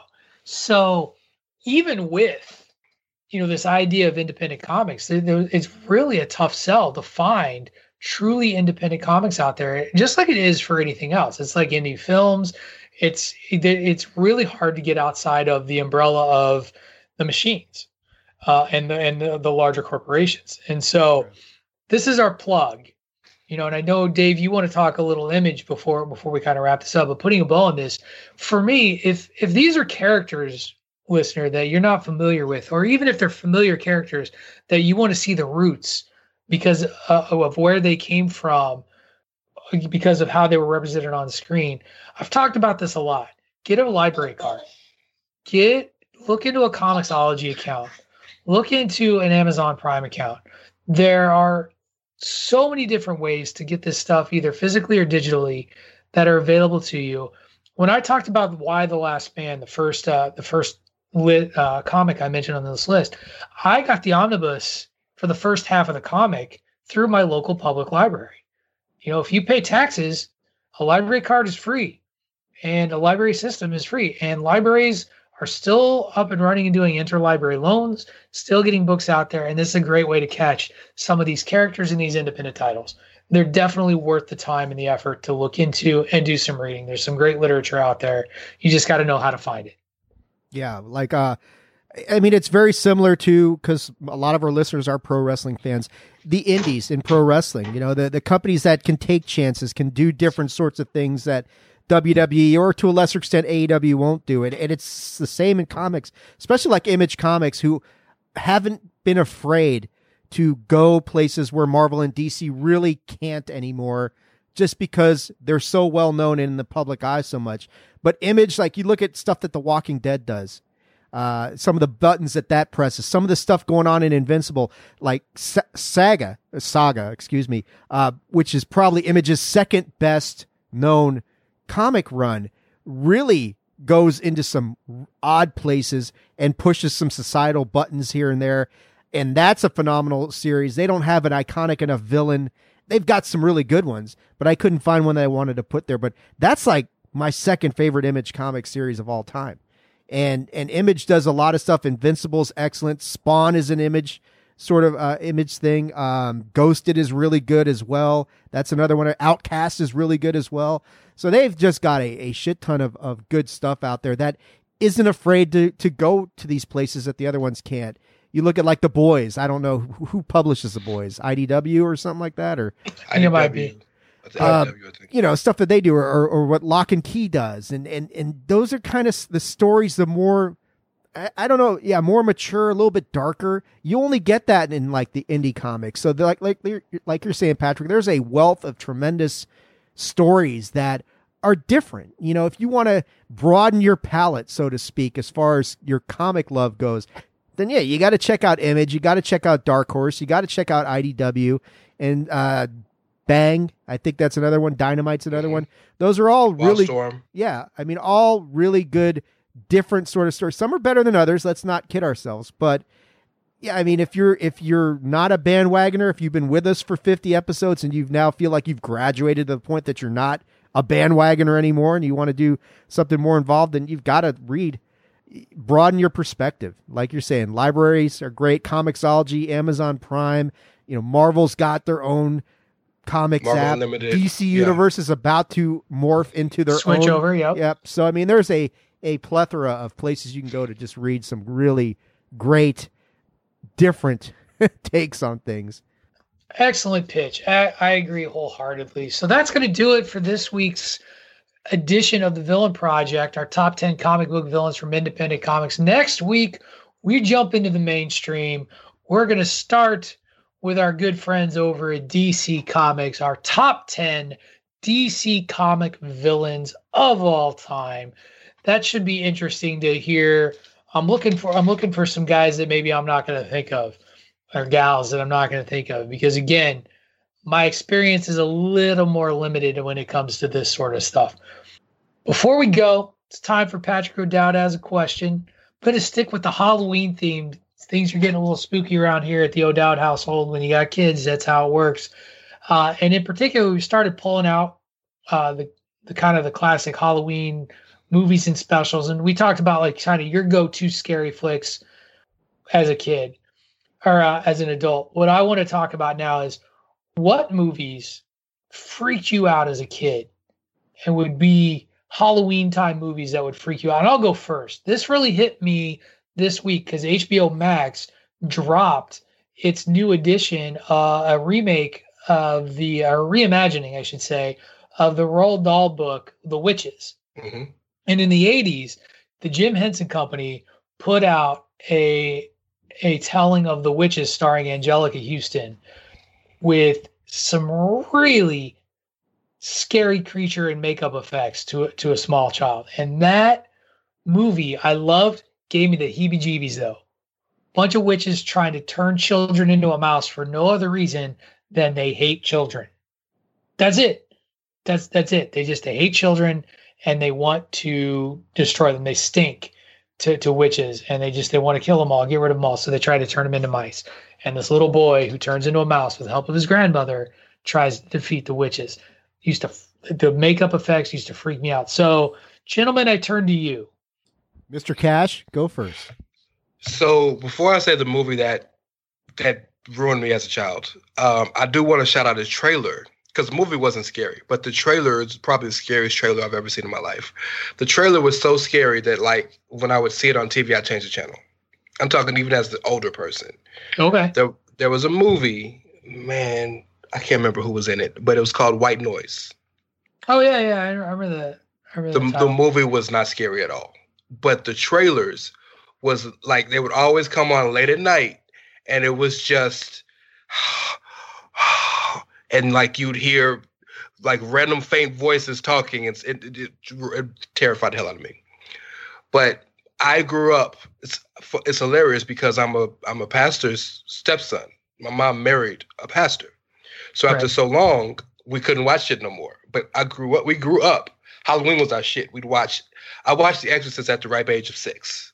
Like, this is what we did. This stuff didn't scare me because it's what we did. Right. Yeah, exactly. Like, you know, we want to get together and enjoy time with the mom, throw on the scariest movie we could find. But the movie that got me was The Sixth Sense. Ruined my life. The reason why it ruined my life is because every child is scared of dead people. But there's a part in the movie where Haley Joel Osment says, you know that part? You know that time where you feel the hair sticking up on the back of your neck? That's them. And literally the hair was on the back of my neck. And I was like, oh shit, they got me. They right behind me. It's over. Mom, save me now. 6th Sense, brother. Dave, what about you, man? Well, yeah, I mean, there's two that stand out to me.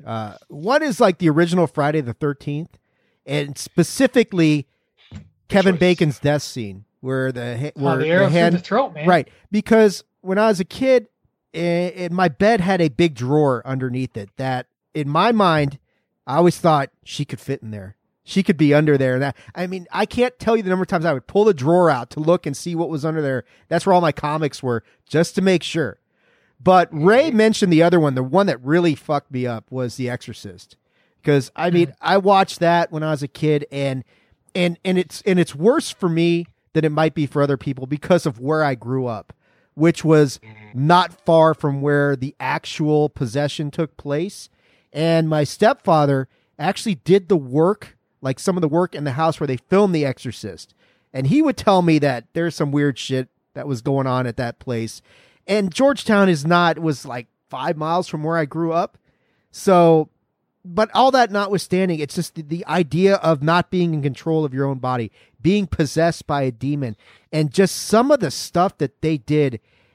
I tell people, a lot of like modern people, like I know people who watch The Exorcist now and they just don't find it scary at all. And I don't get it, because to me, it was always a psychological attack on you. It wasn't so much jump scares or any of that shit. Yeah, it's about the imagery in that movie. Yeah, and very just much so. Like the hidden faces and shadows, even like the weird, like the spider walk scene that you see in the extended edition. Yes, but I think there's two reasons why it doesn't hit people as much as it does now. One, because so much of the country or the world right now are not religious. So if you're not religious, right, there's definitely a part of it that if you're religious, that hits you harder than if you're not.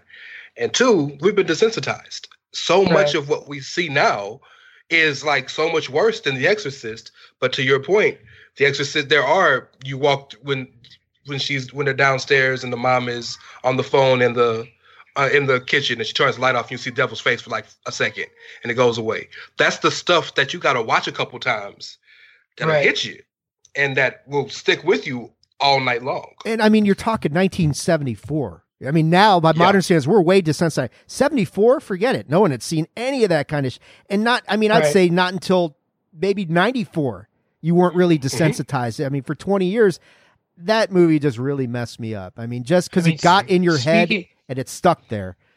Speaking of Max von Sydow. Yes, Father Merritt.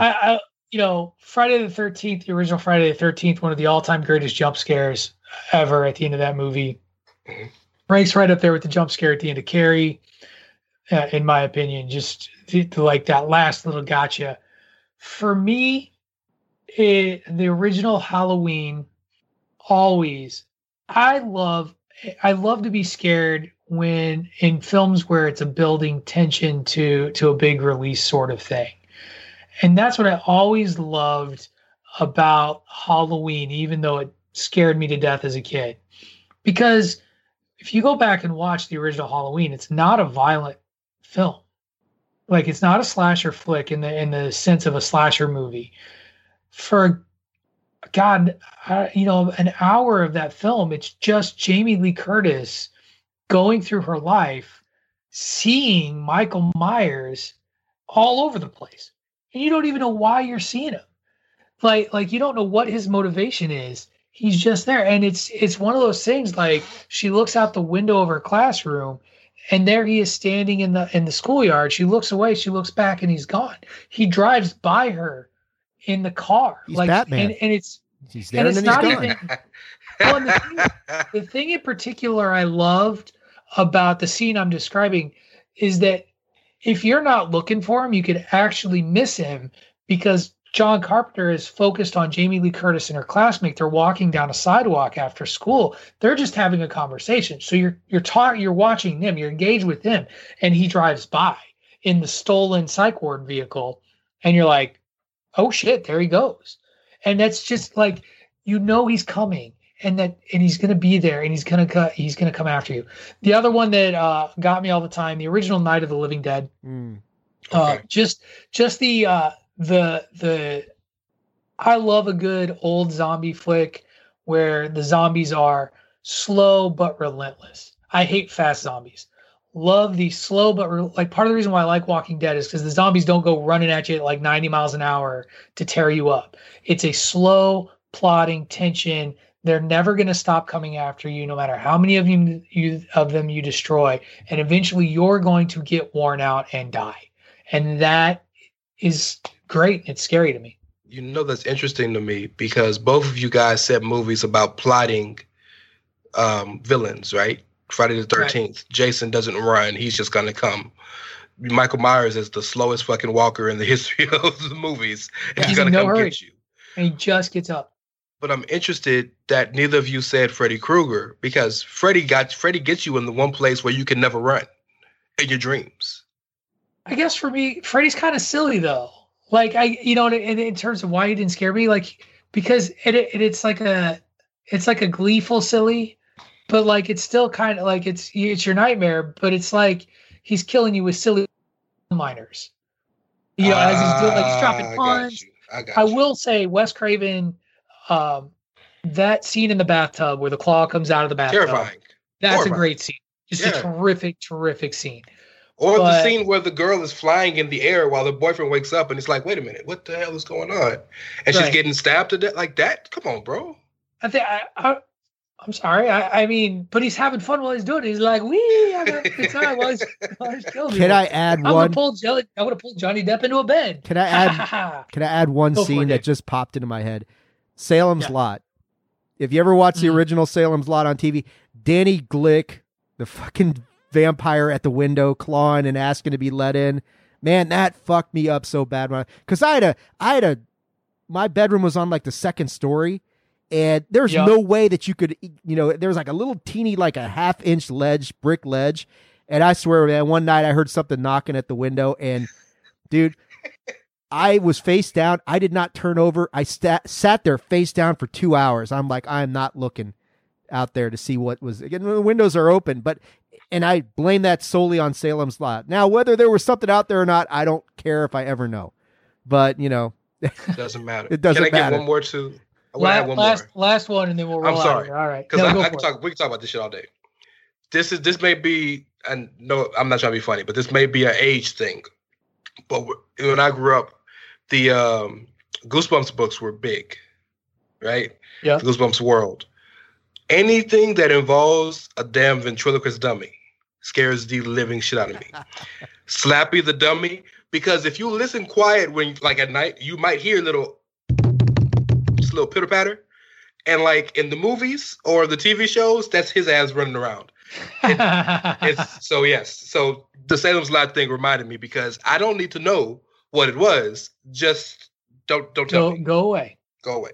All right. Well, there you have it, folks. Those are the movies that give us the heebie-jeebies, the creepy crawlies, the zzz. Good times. Thank you guys for sharing. I hope you don't need any therapy after this, to talk through your feelings, your problems. Dave, just for you, I'm going to watch the Let Me In scene. I just brought it up on YouTube just to jump down memory lane. But good time. That's going to do it for this week's edition of Bandwagon Nerds. Why don't we go around the horn real quick, tell people where to find us. Ray went first last week, so Dave, you're kicking us off. Yeah, I just want to say Salem's Lot's underrated as hell. But you can check me out on Twitter at AttitudeAg, that is at AttitudeAGG, and on Facebook.com/Attitude of Aggression. Mr. Ray Cash. You can find me at It's Ray Cash, REY as in Mysterio, CASH as in them dollars. And you can find me on the Twitter at Wrestling Realist. That is at WRESTLNGREALIST. Also, make sure you follow the show at Bandwagon Nerds, just like it's spelled, no missing letters. This week, we are going to put our lists up for folks and recommend some comic books. So, gentlemen, a little bit of homework. Shoot me an email with your list so I can remember them. We'll put them up on the Twitter feed tomorrow when the show drops. That's going to do it for this week's edition of Bandwagon Nerds. Hope you all enjoyed it. It's been 50 great episodes, 2 episodes away from our 1-year anniversary show. Now, get yourself out of the basement, get some sun, and support your local independent comic book. Because damn it, there's some good stuff too. You've been listening to Bandwagon Nerds on the Chairshot Radio Network, a part of thechairshot.com.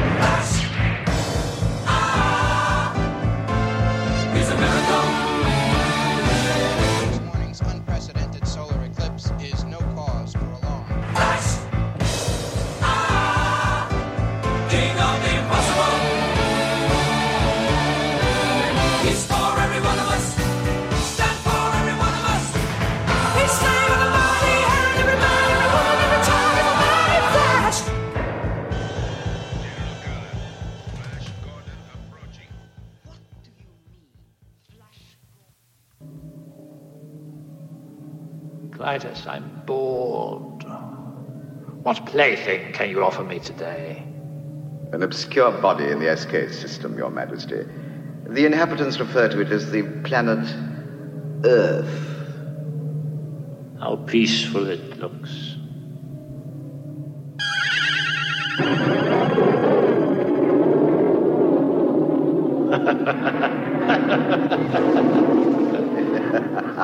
Most effective, Your Majesty.